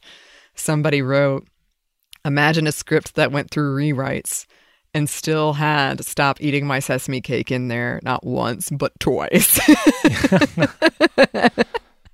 But Lindo makes you believe it. It's a small but memorable little performance here. Lindo, of course, some of his biggest films have included Malcolm X, Get Shorty, Da 5 Bloods, and The Core.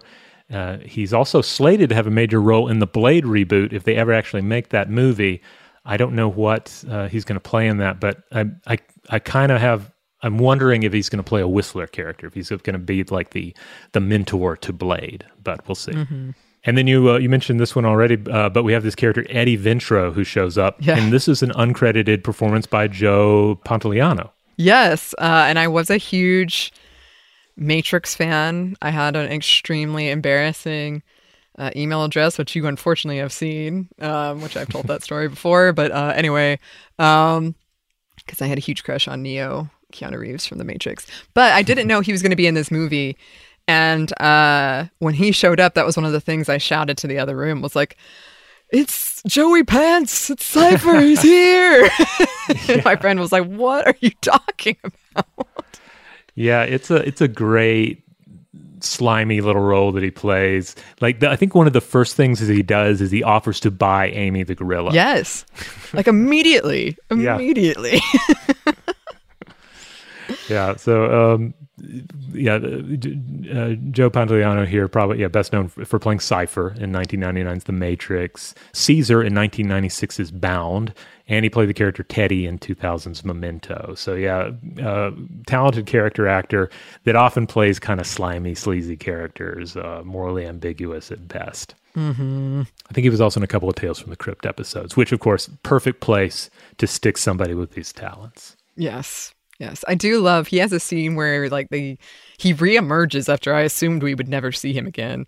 And he's getting off the plane and he has like a head injury and he makes the like funniest sound to me where it's like, oh, I don't know. There's just something about how he did that cracks me up every time I watch this. In case I forget it for later, what happens to his character in this film? Do we see him killed by a gorilla or something? Because at some point later in the film, I'm like, where did he go? He kind of just wanders. He's like, "Here's your equipment. Have fun." He says he doesn't like to leave the airport. So okay. I assume he just haunts the airport. Okay. Mm-hmm. Well, let's get into the plot a bit. Yes. Oh gosh, I'm so excited. So we open in sub-Saharan Africa, presumably the Congo, given the name of the film. We have Bruce Campbell's character, Charlie, leading a team into the wild surrounding Mount Mukino, we're told here, some sort of volcanic mountain. And almost right away, we see he's packing heat. Like, we see him like holding the pistol there. And I guess this is all kind of nice subversion because they really kind of present him as, like, this is our star, right? This is the action hero. This is the guy who's going to take us through the movie. Right. And I do want to, before we move on, again, I love when you can watch a movie and be like, oh, this is the 90s or whatever. The Congo title is done in the most glorious, like, gold word art, if you remember what that was. Mm-hmm. So it's like a fading of gold to orange, and then it has a blue drop shadow glow. And that's like, this 90s. Oh my gosh.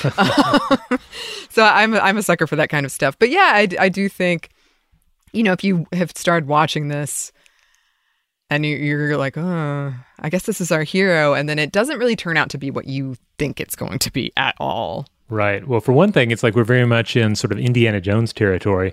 And then we cut to space. We're in orbit. Yes. And we see this satellite, which this is one of the moments where the effects feel rather dated because it's like a very dated CGI satellite orbiting the Earth. And this, of course, is going to be an important part of the plot. This is what is enabling him to communicate without any lag at all with a Houston control center. That's where we go to next. And here we meet Laura Linney as our former CIA agent, Dr. Karen Ross. And they initiate a satellite call to Bruce Campbell's team around the volcano, and they start talking about blue diamonds. Yes, and as much as I make fun of the script, and I will say they accomplish a lot pretty quickly. So when you first see Laura Linney, she's walking in with a colleague of hers who has a very hilarious like password, which is just his name, Rudy. To get in. But it like immediately establishes that the character we're about to meet, who is Bruce Campbell's father, Travis, is paranoid. He's very, very paranoid, and he doesn't trust people. But yeah, I love too how quickly there's so much whiplash in this movie where you're like, oh, diamonds. Oh, but for satellites. Yeah. And of course, Bruce Campbell's character has brought a functional laser gun into the wilds with him and immediately loads up one of these blue diamonds and test fires it, starting a small fire behind him. And we're like, okay, I'm not completely clear on how all this works, but blue diamond apparently works. Blue diamond lasers are important. And back in Houston, they're very pleased with how this is all shaping up. Yes. I love how they don't bother to explain it. I legitimately love that when movies are like, you know what, we're not really about this part of it, so we're not going to explain it. But he even makes a mention of this isn't a good enough diamond, essentially. Like, we need a better diamond, and then we'll really be in business. Yeah. So at this point, one of the other members of Bruce Campbell's character's Charlie's team calls him over and says, "Hey, I found something. Jump into this water here and swim under these ruins with me." And he's like, "Okay, I'll do that." And so they jump in, and lo and behold, they discover a lost city hidden beneath the jungle canopy. And the other guy, the character that will not be around for long, but we find out he'll be back actually, but then not be around for long. A guy named Jeffrey stresses that this is a big find. This is amazing. And he's telling him all this. They're standing in front of this ominous stone gorilla statue. There's sinister music playing. We can already tell nothing good is going to happen here. Yeah, it really ramps up pretty quickly. You're like, oh, wow, something is just about to go wrong. And this has one of my very favorite, horror elements where one of them goes missing. Jeffrey goes missing. Mm-hmm. Bruce Campbell's kind of staring off in the distance, maybe getting, wind. Something's not right. Mm-hmm. Calls for his friend. Eyeball. Yep. Just out of nowhere. Here is a human eyeball in front of him. Yeah, and then we cut to the monster POV. There's this growl, and then we get the shot of Bruce Campbell screaming, and it's kind of interesting to think you try to put yourself in the mind of the monster here. So the gray gorilla, after brutally murdering the other guy, pauses to pluck eyeballs out and then sort of mess with Charlie here, just chunk a few eyeballs at him, get his attention, and then kill him. So very very twisted on the part of our ape adversaries here. Mm-hmm. So back in Houston, they try and call back on the video chat. They see everyone is dead. Something is running around. An ape attacks the camera. They get kind of this freeze frame that they're going to have to figure out later. So things get a little bit Event Horizon here. They've got some footage that they're going to have to tinker with later. It seems like this was a thing for a while in cinema. There's always a situation where you have some strange footage and there's something computery you could do to it, and you could get everything enhanced and figured out later on. Yes. And there's a lot that I love about this part. Number one, this was such a trope in the 90s. I don't know if you ever saw the Mary-Kate and Ashley movie, It Takes Two. No. But there was such a trope in the 90s that if you could control communications, like cell phones or new technology, you could control everything. And it was such a evil villain trope. And I love how Travis, immediately when you meet this character who's the most over the top evil business, corrupt capitalist guy, is it that he's going to dominate the communications industry with this diamond. And all of this is interspersed with the most 90s graphics and the most 90s sound effects to that camera that they're looking in on the campsite with.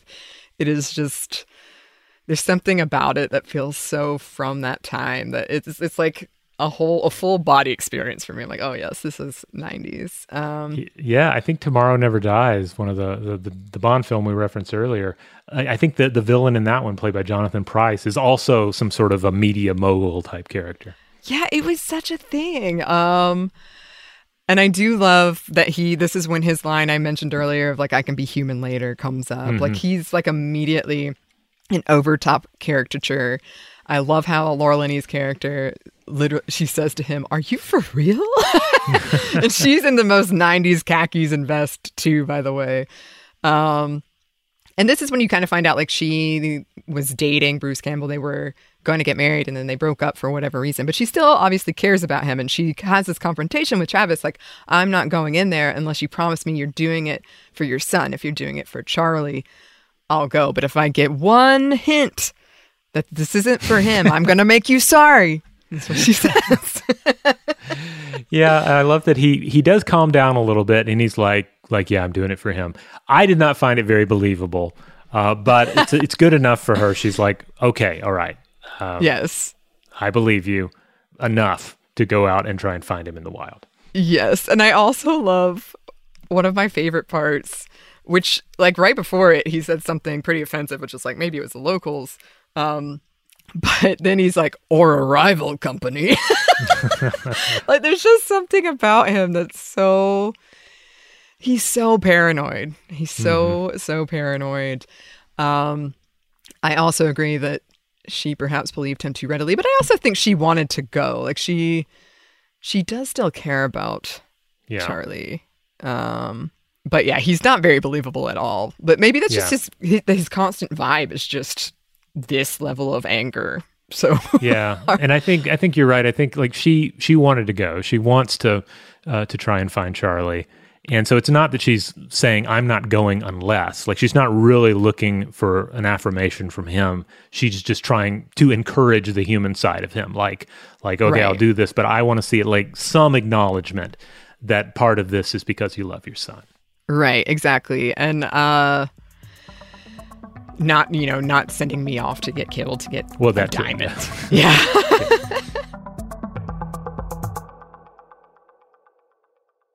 Today's episode is brought to you by eBay. eBay Motors is here for the ride. Remember when you first saw the potential? And then, through some elbow grease, fresh installs, and a whole lot of love, you transformed 100,000 miles and a body full of rust into a drive that's all your own. Look to your left. Look to your right. It's official. No one's got a ride like this. There's nothing else that sounds like, feels like, or looks like the set of wheels in your garage. With over 122 million parts, you can make sure your number one ride or die stays running smoothly, so there's no limit to how far you can take it. Brake kits, turbochargers, engines, exhaust kits, roof racks, LED headlights, bumpers, whatever your baby needs, eBay Motors has it. And with eBay Guaranteed Fit, it's guaranteed to fit your ride the first time, every time, or your money back. Plus, at these prices, well, you're burning rubber, not cash. Keep your ride or die alive at ebaymotors.com. Eligible items only. Exclusions apply.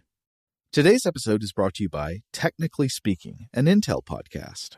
When you think about the future, what kind of technology do you envision? Whatever the future holds, artificial intelligence will undoubtedly be at the heart of it all. Join Graham Class as he hosts Season 2 of Technically Speaking, an Intel podcast from Ruby Studio in partnership with Intel. Explore the future of technology that's rapidly evolving our world today with the help of AI. There's still so much work and research needed to fully understand the power and potential of AI, and Intel is at the forefront of implementing AI in revolutionary technology that's changing the world we live in for the better. In each episode, Graham interviews the minds transforming medicine and healthcare, retail, entertainment, personal computing, and more while pioneering new uses for AI in these spaces. Tune in every other Tuesday and explore the latest technology that's changing our world today and creating a more accessible tomorrow. Listen to Technically Speaking, an Intel podcast on the iHeartRadio app, Apple Podcasts, or wherever you get your podcasts.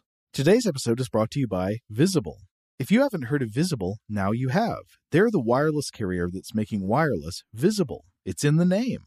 Get a one-line plan with unlimited 5G data powered by Verizon, just $25 a month, every month, taxes and fees included. Having a one-line plan means you only need you to save. No estranged roommates, exes, cousins twice removed, or AI-powered humanoid robots needed.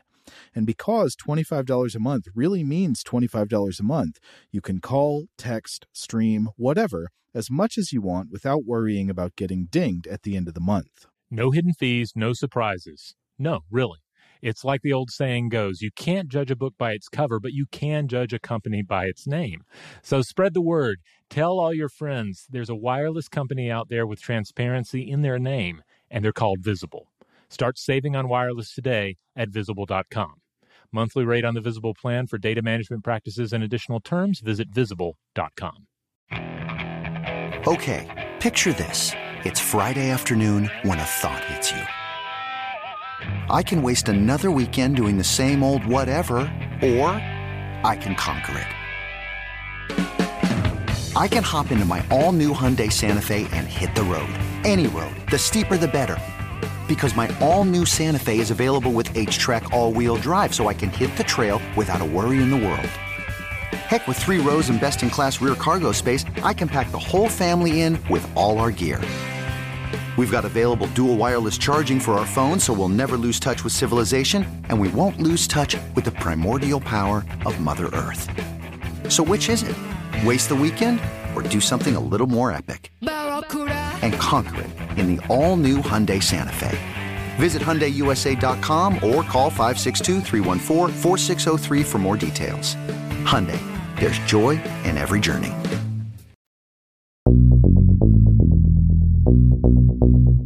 But this is when I was watching the movie, this cut that happens now. Oh, whoa. What am I watching right now? And this is when we get introduced to Amy. That's right. We cut to our gorilla expert. We meet our primatologist characters, and we meet Amy the gorilla, and Amy is doing art. Amy is making things, but also we quickly learn that, I guess we kind of build up to this, right? Because we meet Amy, and she's great, and she's totally believable as a younger female gorilla. I guess, I don't know. I went back and forth on how old Amy is, because early on, there is very much like a childlike aspect to Amy that we latch onto. Yes.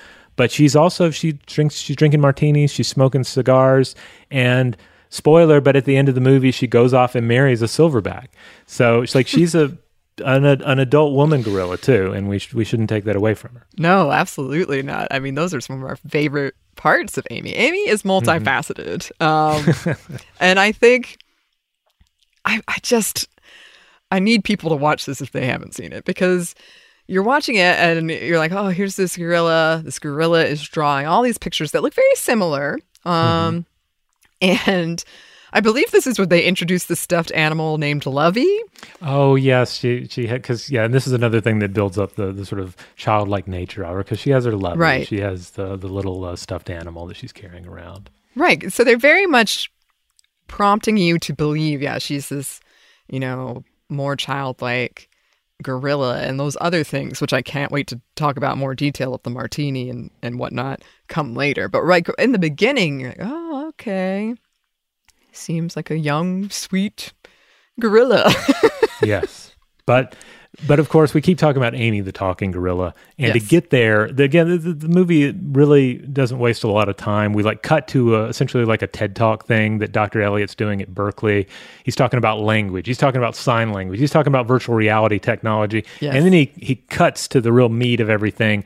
They have created a real-time sign language audible translator with Power Glove that allows sign language literate animals like Amy, allow them to actually speak out loud. She wears a little Power Glove, she does the signs, and this enables her to speak and say things like, Amy, good gorilla. And this is one of my very favorite parts, because, I mean, this is when it, in one way, really goes off the rails, at least when I was watching it. But it has the funniest scene. It's like the funniest cut to the audience scene I think I've ever witnessed, because people are watching. He's talking about virtual reality. He's talking about all of this like really high tech stuff, and then he calls out Amy, and people turn and gasp, and they see this gorilla coming down the aisle. It's like where you would go to see a talk at a college or something, and Amy comes up, and there's this guy, and I don't know the actor's name, but he's kind of like bored flipping through the pamphlet, and he looks up. And then Amy says, Amy, good gorilla, Amy, good gorilla. And he kind of like is staring ahead in horror and in awe. And he says, that gorilla is talking.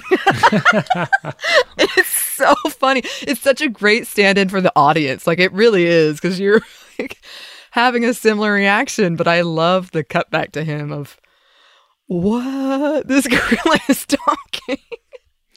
And then we also cut to Homolka there, played by Tim Curry. He's in the audience, and he's watching creepily, and he has a ring with this kind of like eye on it. And we suddenly get this very mid-90s flash then of suddenly there's like scenes from Amy's dreams, something with a jungle, and a flash of a gray monster ape jumping across it.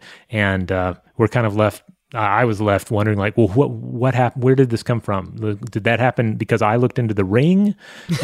Was that in Homolka cursed you? Yeah. Am I cursed? Is that in his mind, or is this Amy's dreams? But then we cut ahead, and we basically find out that, well, she doesn't seem to be sleeping well. Peter is worried that she's deteriorating mentally because she's not in the jungle. She needs to be in the jungle. He meets with the dean, and he's like, we need to raise a bunch of money to send our star talking gorilla back to the jungle. And the dean's like, nobody's going to pay for that. Yes, which I am of two minds about. I think I can see. But, also he believes these paintings are from the jungle. Like, this is what she's been doing. But enter Herkimer Homolka, former Romanian, traveling around the world and doing good. And guess what? I've got a lot of money and I want to fund your trip to take this gorilla back to the jungle. Yeah, he's like, I have no ulterior motive. I just want to see Amy return to jungle. Yes. Just sound like really like he's basically doing a Bela Lugosi Dracula character here. It's even more that than it is Peter Lorre. Yes, and the accent is so immediately you can't think of anything else. And I love, like, for the audience at least, you've gotten all these hints that he's up to no good or he's got an ulterior motive, as you said. But it cuts to immediately from that scene to Dr. Elliot being like, yes, his name's Herkimer Homolka. I don't see the problem. He's going to fund us to go to the jungle. I trust everyone. Yeah. Yes. I love it. He's just like, yeah, I don't see any reason why we need to wonder about this anymore. And of course, Amy's on board. Yes, we get Amy into 3D glasses. Yeah. A sweet scene where they were in their 3D glasses looking at a book. So another scene with a lot of childlike wonder for Amy. This is when she asked to be tickled the first time, I think. Oh, yes. And so at this point, it seems like, okay, the expedition is ready to go. They get to the airport. Homolka's like, everything seems good. It seems like they're loading the plane, but then, they're unloading the plane. So there's this scene out there on the tarmac among the crates. Everyone's a little stressed. Amy just wants to be tickled. She doesn't know what's going on. But then Dr. Ross walks up, and she's like, hey, let my company pay for some of your trip and just let me bring my team along. Yeah, basically she needs almost like a visa. She needs a reason why she's going. She has to join their expedition to get in, because I guess if they report what's happened, like they're not going to be able to get across the border to investigate what happened. So she's trying very, very hard, has been for a long time. This is where I get my line that I said earlier. I'm a primatologist, not a pound of sugar. And we also see the beginnings of Amy being jealous of Dr. Ross because Peter is like, oh, it's not me, it's Amy. You can't come because Amy doesn't like you. But yeah, they start unloading stuff off the plane. And Homolka, I love this. He's what does he say? There's been an interruption in my cash flow or something like that. And then Dr. Ross knows, like, ooh, I got you. You need me. Yeah, he can't pay for the fuel for the plane, but her company certainly can. And so basically we cut to everyone's on board the plane, flying to Africa.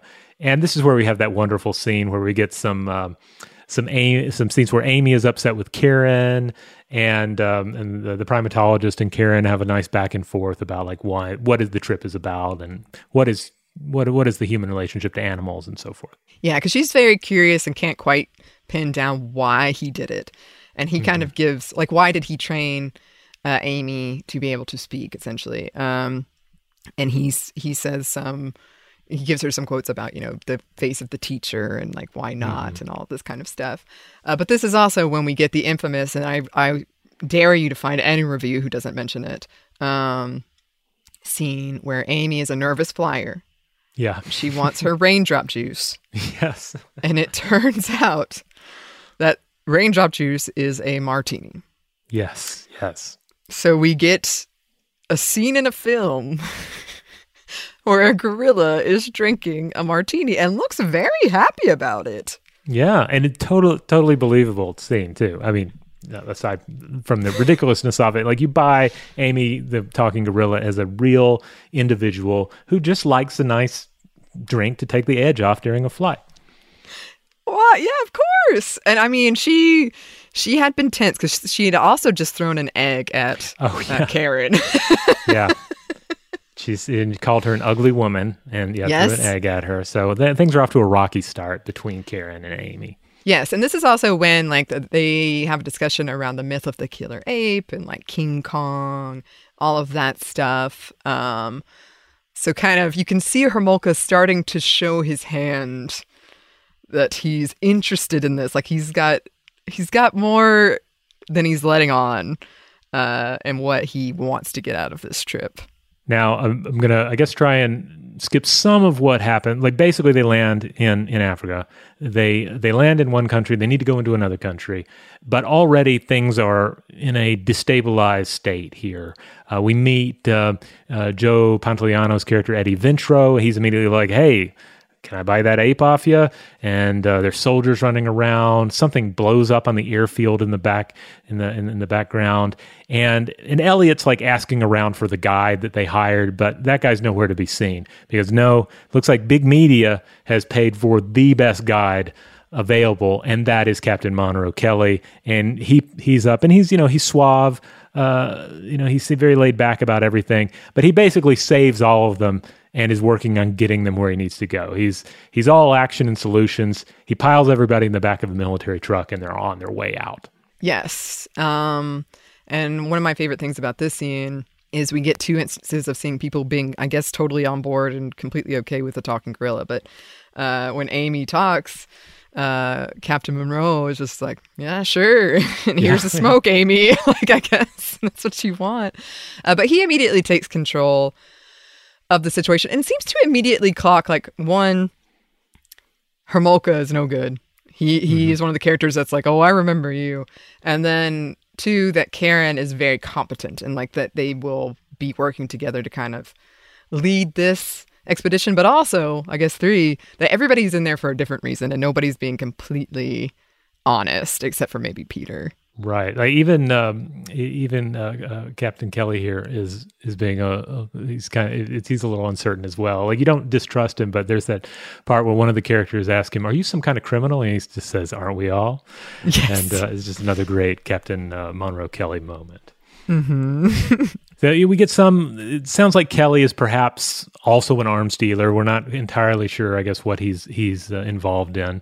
But it also seems like he's the best, most expensive hope for them. He was hired by the tech company, but they don't get very far before the military stops them and like arrest everybody and says, look, nobody can go to Zaire, so you're all stuck in this hotel here. And this is where we get Captain Wanta, played by Delroy Lindo. He shows up, and people are interrogated, and he does not seem to have good intentions and almost immediately hits them up for a massive bribe. Yes, and he receives it. And this is when we get the infamous "stop eating my sesame cake" line twice, because Tim Curry is back there kind of nervously nibbling this sesame cake.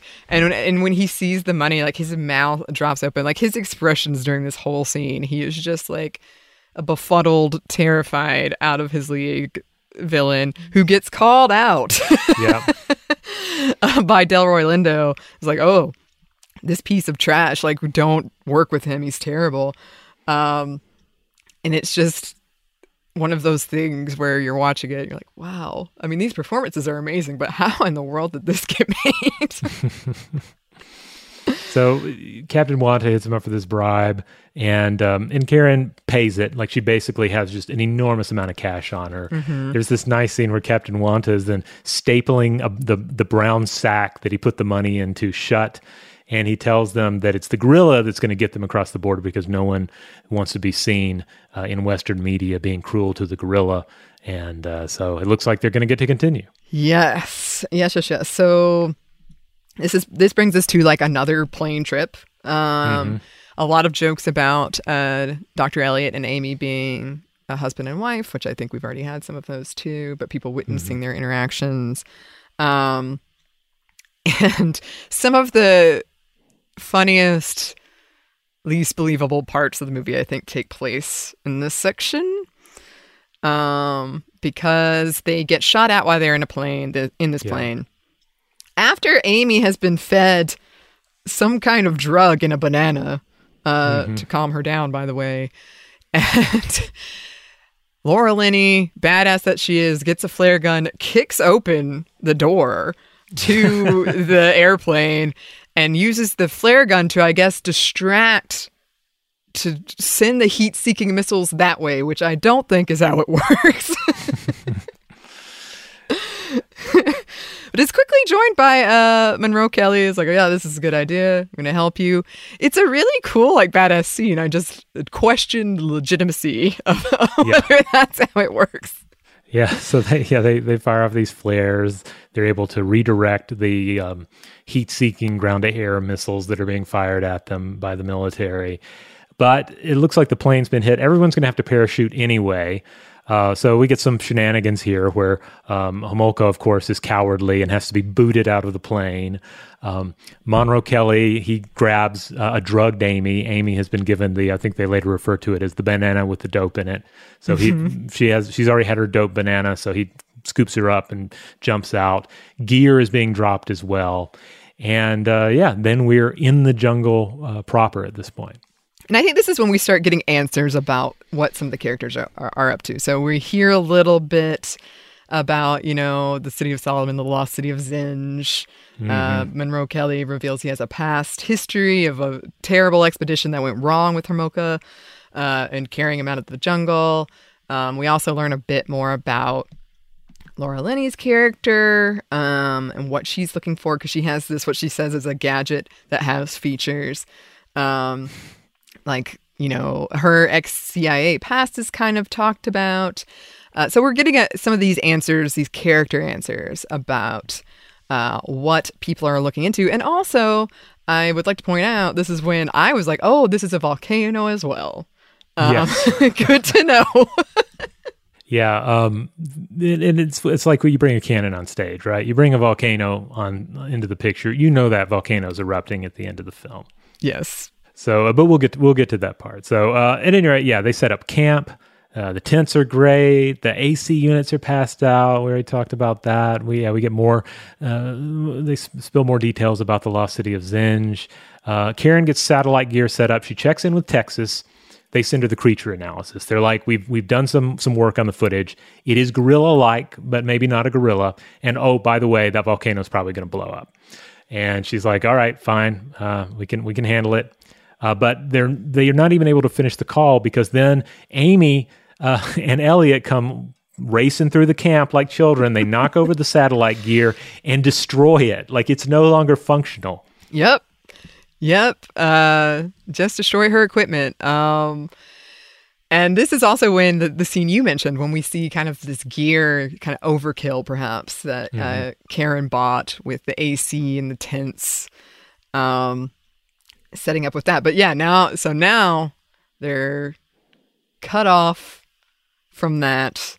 And they've got to trek through the jungle, and they've got this volcano threat looming over them, and a mysterious creature that is not a gorilla, but close. Yeah, so we get a fun scene at night where there are all these monkey sounds in the forest, and everyone's a little wigged out except for Captain Monroe Kelly. And he has some fun lines there. But then it rains, it mudslides. There's a ridiculous scene where somebody sees a snake and there's scary music and they chop the snake with a machete. A scene that serves no purpose in the film. Just to say that, like, oh, and there are also snakes, but don't worry, they don't factor into the plot. Right. And this is also where we get the leech scene on the penis. This is kind of like a montage of all of the stuff, the terrain and environment they're having to deal with. Inexplicable singing scene where they all start singing is also in this kind of section as well. California Dreaming. Yes, we also get members of a native tribe show up, the ghost tribe they describe them as, and they're like, hey, they're Captain Monroe Kelly can speak their language, so he speaks with them, and he's like, hey, they have a dead man or a nearly dead man, and they want us to see him. He has this TC symbol on his clothing. Karen quickly realizes, well, that's my company. We need to see what this is all about. And they check in on this kind of like the tribal ceremony, some sort of a funeral rite. It seems like it's maybe patterned after a scene from Baraka, I'm not sure on that, but it's impressive to watch. And then they realize, okay, is this man Charles? No, it's not. It's Bob, someone else from that group. He wakes up, he sees Amy the gorilla, and immediately just freaks out to death. Which is classic. A classic scene of, being scared to death of something. I do think this is one scene that did a disservice to the, payoff. And I know they wanted the final product to be really scary, but they just weren't that scary. So, the fact that he sees Amy and it's like, it just really, it was like it built it up. And you're like, oh my gosh, this must be terrifying. It killed him. It scared him to death. I mean, it was effective. It served a lot in terms of building your fear and anxiety around whatever it is they're going to eventually face. So they keep going. They're not going to be deterred by this. There are more Zinj revelations, King Solomon's legendary diamond mine in the Congo. Others have sought it. None have come back. And Homolka insists that Amy knows where the city is. The open eye symbol. She saw it in her dream. So they keep going. And eventually they're traveling by boat at night. And this is straight up Disney Jungle Cruise adventure here, but we get a terrifying hippo attack where the hippos are attacking the boat. And then a plane is shot down in the night. It crashes. And they're like, well, I don't know what that's about. That's bad. They reach the volcano. Two porters have run away. Amy wants her glove. And at this point, navigation is becoming difficult. Her little multi-purpose device isn't really working. And Homolka says, well, we should let Amy lead us. Let Amy lead the expedition. And everyone's like, he's right. We should let Amy lead. That gorilla knows where it is. I love that line so much. So they're all like, let's follow Amy. And this leads us to another one of my very favorite scenes. This is when they meet a big silverback gorilla. And this is after they kind of transverse what seems to be straight up a volcano. I don't know that their path makes a lot of sense. But anyway, they meet this big silverback gorilla. Monroe tells Peter, don't run. Gorilla sees it as a challenge. And then, he doesn't run. The gorilla backs away. And that's when Monroe realized, oh, he did run away. Yeah. And then I love this. Amy tries to communicate with the gorillas, and they look at her and they're like, nah. And they walk away.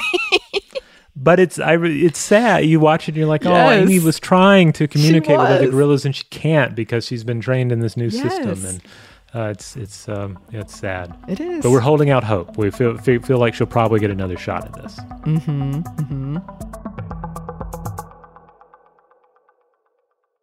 Today's episode is brought to you by eBay.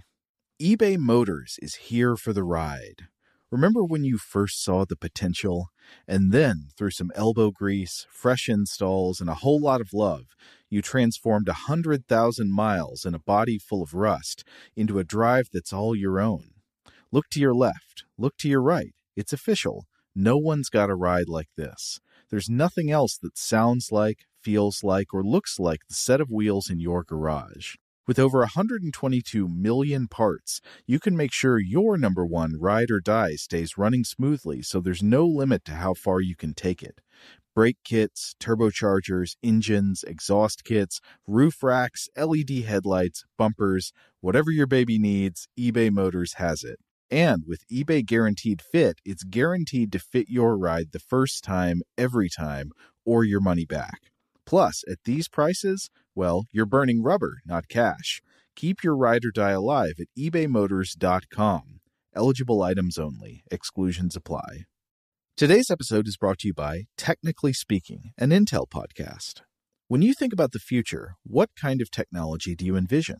Whatever the future holds, artificial intelligence will undoubtedly be at the heart of it all. Join Graham Class as he hosts Season 2 of Technically Speaking, an Intel podcast from Ruby Studio in partnership with Intel. Explore the future of technology that's rapidly evolving our world today with the help of AI. There's still so much work and research needed to fully understand the power and potential of AI, and Intel is at the forefront of implementing AI in revolutionary technology that's changing the world we live in for the better. In each episode, Graham interviews the minds transforming medicine and healthcare, retail, entertainment, personal computing, and more while pioneering new uses for AI in these spaces. Tune in every other Tuesday and explore the latest technology that's changing our world today and creating a more accessible tomorrow. Listen to Technically Speaking, an Intel podcast on the iHeartRadio app, Apple Podcasts, or wherever you get your podcasts.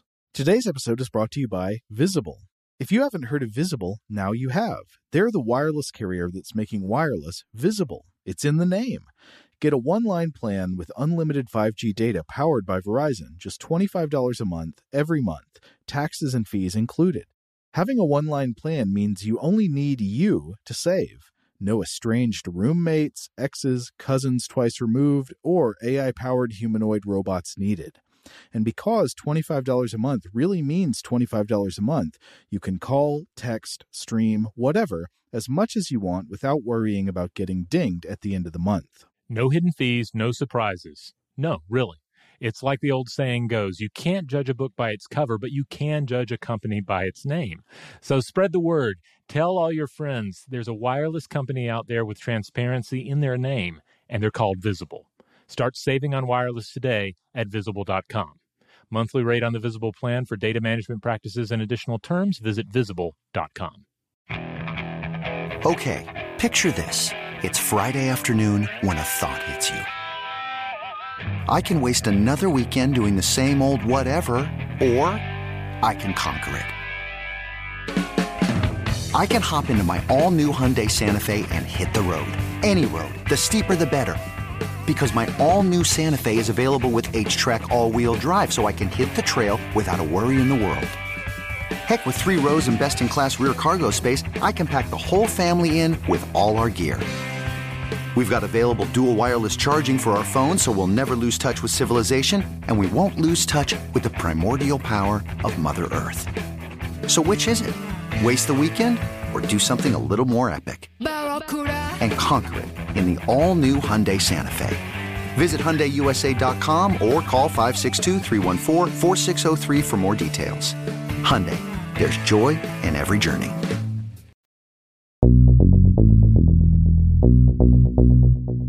So they press on, and it should come as no surprise, they do find the lost city of Zinj. We see this fabulous-looking, ruinous lost city with a big, we see this head statue with these big eyes, and Homolka is just in tears. The eye on his ring matches the great statue, these amber eyes, and we get some just wonderful scene chewing by Tim Curry here. Yeah, because he really does have an emotional moment, and for all the cowardice he has.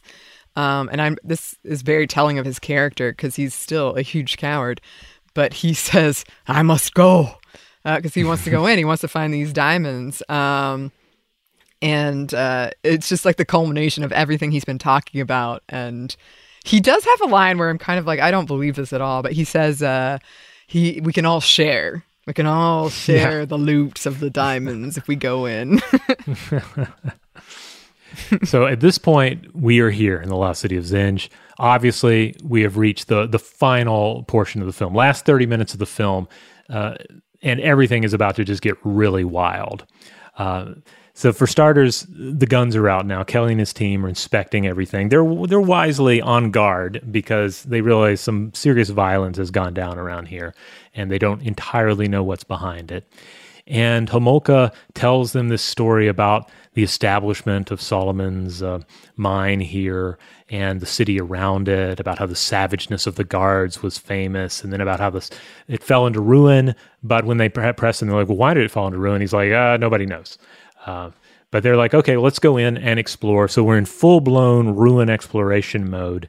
And some of these scenes are effectively creepy, like the lighting is just right.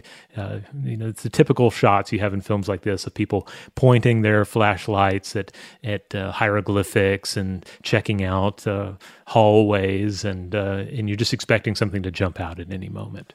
Yes, and that's built by the fact that Amy was not feeling it. She did not want to come in. So some of the members of the group stayed outside. Amy stayed outside.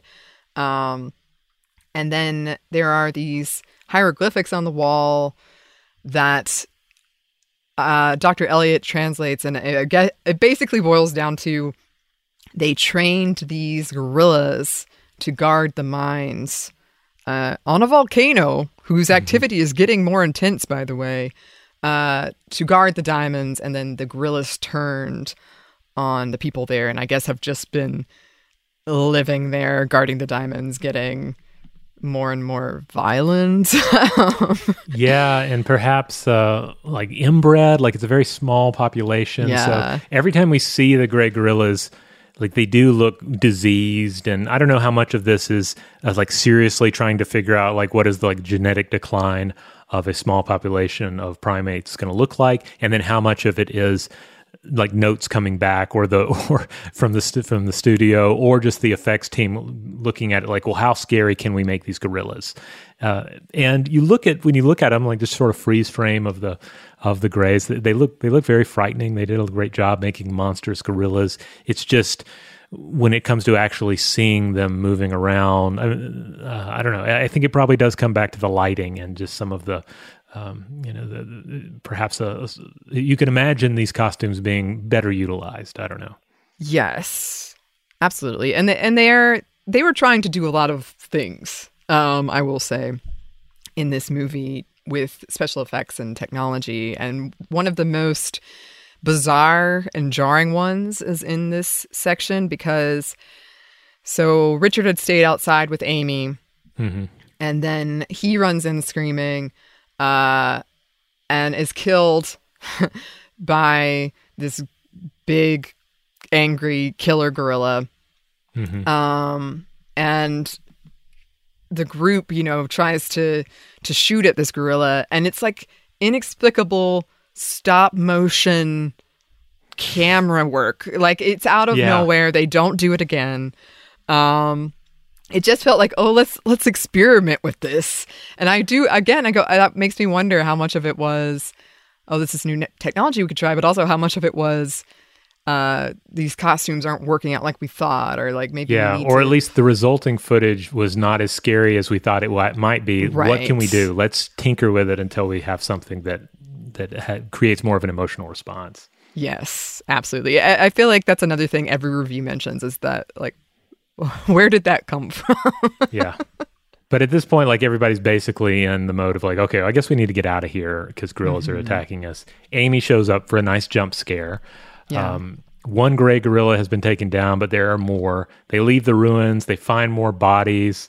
Homolka thinks this is why the mines had to close down in ancient times. I guess makes sense, killer gorillas.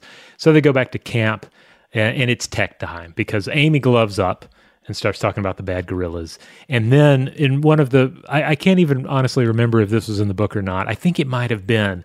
But at this point, the team, Karen or the team remember, oh yeah, amid the gear that we have automated machine gun drones that we can set up that use lasers to detect movement and will fire at anything. And they set this up around the perimeter of the camp. And I remember loving this in the film, and perhaps in the book, if it was in the book, when I was younger. But especially now, this is just so ridiculous. This is just ludicrous that they brought automated machine gun. Like, what was the original rationale behind this? Was it just killer gorillas may show up in the hundreds? We will need machine gun drones. Because otherwise, it's like these are like weapons of war you're bringing into this other country. Right, and people could have shown up. Like, anything could have happened. And they also have, so Laura Linney is cool as a cucumber during this part, by the way.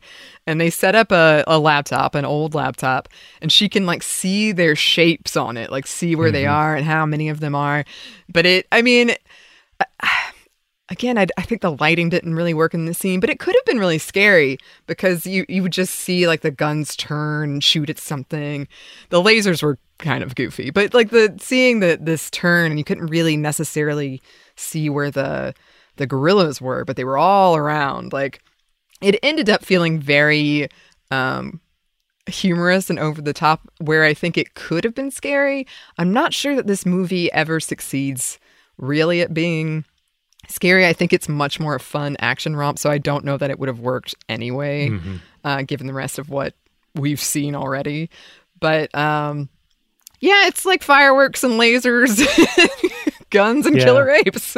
It feels kind of like this is Congo the Ride, Yes. Which isn't too much of a knock, because what is a blockbuster film? Like, it's kind of like the approach to a big like Disneyland ride or a blockbuster film. It's kind of the same energy. So I guess it's fine that it feels much the same here. Yes, and then it's buttoned with Hermolka saying, I've translated this phrase, and it says, we are watching you. So it's kind of this like goofy action set piece, and then, oh wait, go back to scary stuff. Yeah. So the next morning, people are missing, including Amy and Homolka. Amy's out wandering. She encounters the other gorillas again. They acknowledge her this time, but they're standoffish. So it seems like some progress is being made in Amy gorilla relations. Mm-hmm. Meanwhile, the team heads back into the ruins, and they're just armed to the teeth. They're just bringing all the guns this time. And they find evidence on the walls. They find more, not hieroglyphics this time, but more like actual images that are like sequential art. And it seems that, yes, the gorillas were bred using gorillas and humans, apparently, and to serve as guardians for the mines. But they eventually turned on their masters, and they find the bones of normal gorillas with crushed skulls. Yes, quite a few. Yeah. And this is when we see Amy, who's like, the volcano, it's shaking, it's about to go off. Some of the building collapses. So Amy is determined to help her human friends to fight these bad gorillas, grabs her ASL gear, and makes her way to the temple, to the building. And so here we are, the team. Eventually, they have some trouble. It seems like the mines may be closed off. And then, of course, there's seismic activity, and there are cave-ins. And so they just keep going, very, very Dungeons and Dragons-y at this point. Like, okay, we gotta keep the party moving deeper into the dungeon here. And then they emerge into... Well, to Dungeons and Dragons wise, this would be when the dungeon master would pull out the feature map where the big battle is going to take place. This is apparently the mine. It's kind of this little valley with the stream going through it. There are all these like alcoves or cave openings in the walls, and the ground is just filthy with blue diamonds. Like they're just poking up out of the ground like big diamond baseballs. Yeah, you're right. That is very D&D. Like, look at these shiny things. I know you want them. Mm-hmm. No problem here. And Hermolka, he can't resist. He's like immediately just shoving these diamonds into his bag. Yes. He kisses one of them. And meanwhile, the gray gorillas are starting to file out. It is kind of creepy at first because they are in the shadows a bit, but then they're actively coming out. They're like, okay, guys, we're on. This is what we were trained for. We did kill all of our trainers, but this is why we live here. And so, great shots of gray gorillas creeping in the dark. We see some flashes of their monster faces. And now Homolka has gone too far. He realizes too late that he was too concerned with scooping up diamonds and that death is all around him now. Yeah. And he does have probably one of the most violent deaths we see on screen. Because the killer gorillas are not happy about this, and they kill him quite violently. And this is when the rest of the party is like, "Oh wow, there are a lot of these killer gorillas. They're going to kill us all." So they all start getting out their weapons. They discover a geode, a giant diamond. And they also, as they're kind of running away, trying to find a way out, they find Karen's ex, Charlie, amongst a bunch of like other bones and stuff. And she takes his satellite gun thing and puts a diamond in it. Right. Oh, and now she has a laser gun. Yeah. So the battle continues to rage here. It's soldiers and party members versus killer gray gorillas. Looks like there are deaths on both sides. And we found Charlie, and it seems like the gorillas are gaining ground. They're killing left and right, and it looks like they're moving in to kill Elliot. And then Amy jumps into the rescue, and she says, "Ugly gorillas, ugly, go away." And this is a nice moment because you kind of expect, when this happens, you're like, oh no, Amy, they don't know what you're saying. They're not going to listen to you. But the gray gorillas are thrown off on this. They're like, whoa, wait, this is a gorilla, guys. We've got to at least hear her out, or they're at least confused by it. Yeah, I think it's when Rose says, like, they don't know what to make they don't know what to make of Amy. They're just confused. And herein comes one of the best lines, because Laura Linney, Dr. Karen Ross, shows up with this laser gun, and she says of the like great killer apes, put them on the endangered species list, and then starts shooting them with a beam of blue laser, just like arms flying off, like bodies getting cut in half. And when asked what she's using, she calls it the latest thing in communication. It's just wild and ludicrous and absurd. Just this killer gorilla is getting just decimated by a laser. Yeah, just straight up cut in half by this thing. And then we cut to the outside and the volcano is erupting. And I think I laughed at this point because the footage or the sequence that we see from afar of the volcano erupting is so intense that I felt like, well, there's no way everyone would just be killed instantly by this thing. They're like inside this volcano or inside the mountain when this level of a volcanic event is taking place. But it's a movie volcano, so the rules are a little different. Like lava's not actually hot unless you're in it, and other rules like that apply. Yes, and I do think it is a rule in these action adventure movies. You got to have your classic, like the set is falling apart at the end. Like everything is collapsing and you've got to get out. And so that's what this scene is very much like, you know, the ground is falling, pieces of like stone, all of these structures are falling. We get to see another odd scene of like gorillas jumping in the lava, the killer gorillas jumping in to the lava and dying. But yeah, this is very much that like, oh, we're in the end game now. The entire set is collapsing. Yep. We also get to see they make it out of the mountain, and of course the ground opens up. There's this huge chasm that opens in the earth. And so Karen whips out that laser gun again, uses it to cut down a tree to make a bridge that they all escape over. And meanwhile, the city of Zinj is just crumbling into ruin behind them. Oh, Zinj. Yes, and this brings us to one of my very, very favorite things, because I can't stress enough. They escape via hot air balloon. Yeah. And on my rewatch, one too many rewatches, they do hint at this hot air balloon throughout. Yeah. Because earlier on, they kind of joked with Dr. Ross, like, do you really need a hot air balloon? And she said no. Well, here they are. And but before that happens, though, she does check back in with Houston, though. Remember, she gets some gear off of that second plane. She fixes her satellite system, calls back, and this is a nice little sequence where she touches base with Travis, and she tells him about his son. She's like, yeah, Charles is dead. I have to confirm this.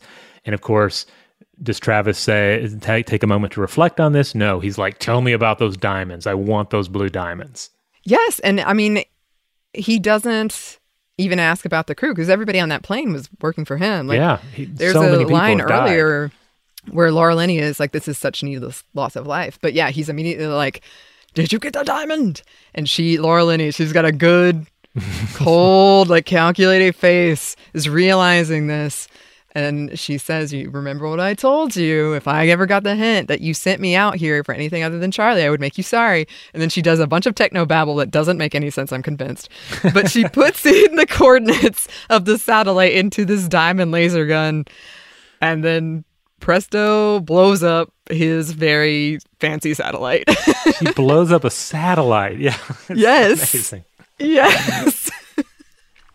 Yeah, and then she's like, yeah, in transmission, obviously, and moves on from there. Then they bust out the balloon. They get in the balloon. And at this point, it's just it's Ross, Elliot, and Kelly. Oh, but before that, Amy goes off into the wild. We get a third try. Will the gorillas accept me? Will the silverback gorilla potentially marry me?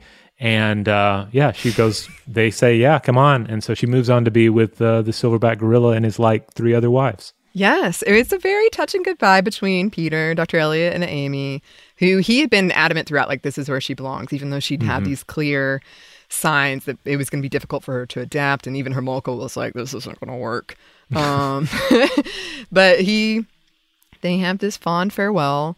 This is also a very funny part to me where suddenly his shirt is like wide open. And I'm like, you guys are really trying. Very, very 90s. But yeah, now it's the three. It's Karen, Monroe, and Peter in this hot air balloon floating off. Karen asks Peter to throw away the diamond, which he does. Monroe's not happy about that. I did find it interesting that they kind of have this like lovely escape in a hot air balloon, but like their plane had been shot down. Like 2 planes have been shot down. I don't know. Maybe these are not questions I should be asking. But yeah, the hot air balloon is what really got me. I was not anticipating that. And there's a lot of things. There was a lot of buildup of like, oh, wow, there's a talking gorilla. Oh, wow, she drinks martini. There's a lot of things I could never have anticipated, to be honest. But that was the final thing where I was like, wow, they are escaping the hot air balloon. Yeah, they take off and they look at the diamond one last time and then they throw it over the side. Yes. And I think we get one more shot of Amy who looks happy in her new crew. She looks like she's going to live a good life. And that's the end of the movie. That's Congo. What a ride. Very enjoyable ride. What a ride. All right. Well, Annie, thanks for joining me here on this episode of Weird House. This was a lot of fun, rewatching Congo and then discussing it with you here. Yes. Thank you so much for having me. It was so fun. Absolutely. So, again, your podcasts are Stuff Mom Never Told You and Savor. People can find those wherever you get your podcast. Have you done any movie-related episodes of either of the shows recently? Well, we do once a month. We do Feminist Movie Friday and sometimes Spoiled Saturdays on Stuff I've Never Told You. We just did, for Savor, we just did Pan's Labyrinth. It's kind of like a nice Halloween, because for Savor, we do like foods in fictional properties. So I would recommend that for sure. Excellent. All right. Well, you can find those shows wherever you get your podcast, everyone. And just a reminder that Weird House Cinema is a show on Fridays in the Stuff to Blow Your Mind podcast feed. We're primarily a science podcast, but on Fridays we set aside most serious concerns to just talk about a weird film. If you want to follow the films that we've covered here, I blog about them at samutamusic.com, but also we have a Letterboxd account. That's letterboxd.com. You can look us up. Our username is Weird House, and there's a list there, and you can see all the films we've done in order, and I'll also include links to where you can listen to them. And also, I'll sometimes go ahead and give you a preview of what's coming up next. Thanks, as always, to Seth Nicholas Johnson for producing the show here and stitching everything together. And if you would like to reach out, and if you have anything to say about Congo, if you have suggestions for the future, well, you can email us at contact@stufftoblowyourmind.com.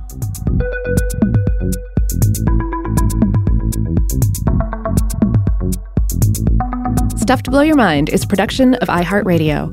For more podcasts from iHeartRadio, visit the iHeartRadio app, Apple Podcasts, or wherever you listen to your favorite shows. Today's episode is brought to you by Visible. The future of wireless is here, and it's transparent. Switch to Visible, the wireless company that makes wireless visible.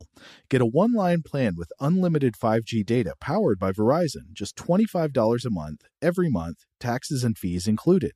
No hidden fees, no surprises, no, really. What are you waiting for? Get with the times and switch to Visible at Visible.com. Monthly rate on the Visible plan. For data management practices and additional terms, visit Visible.com.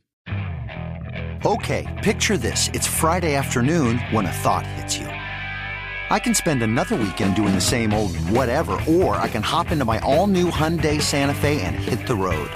With available H-Track all-wheel drive and 3-row seating, my whole family can head deep into the wild. Conquer the weekend in the all-new Hyundai Santa Fe. Visit HyundaiUSA.com or call 562-314-4603 for more details. Hyundai, there's joy in every journey. Rev up your thrills this summer at Cedar Point on the all-new Top Thrill 2. Drive the sky on the world's tallest and fastest triple-launch vertical speedway. And now, for a limited time, get more Cedar Point fun for less with our limited-time bundle for just $49.99. Get admission, parking, and all-day drinks for one low price.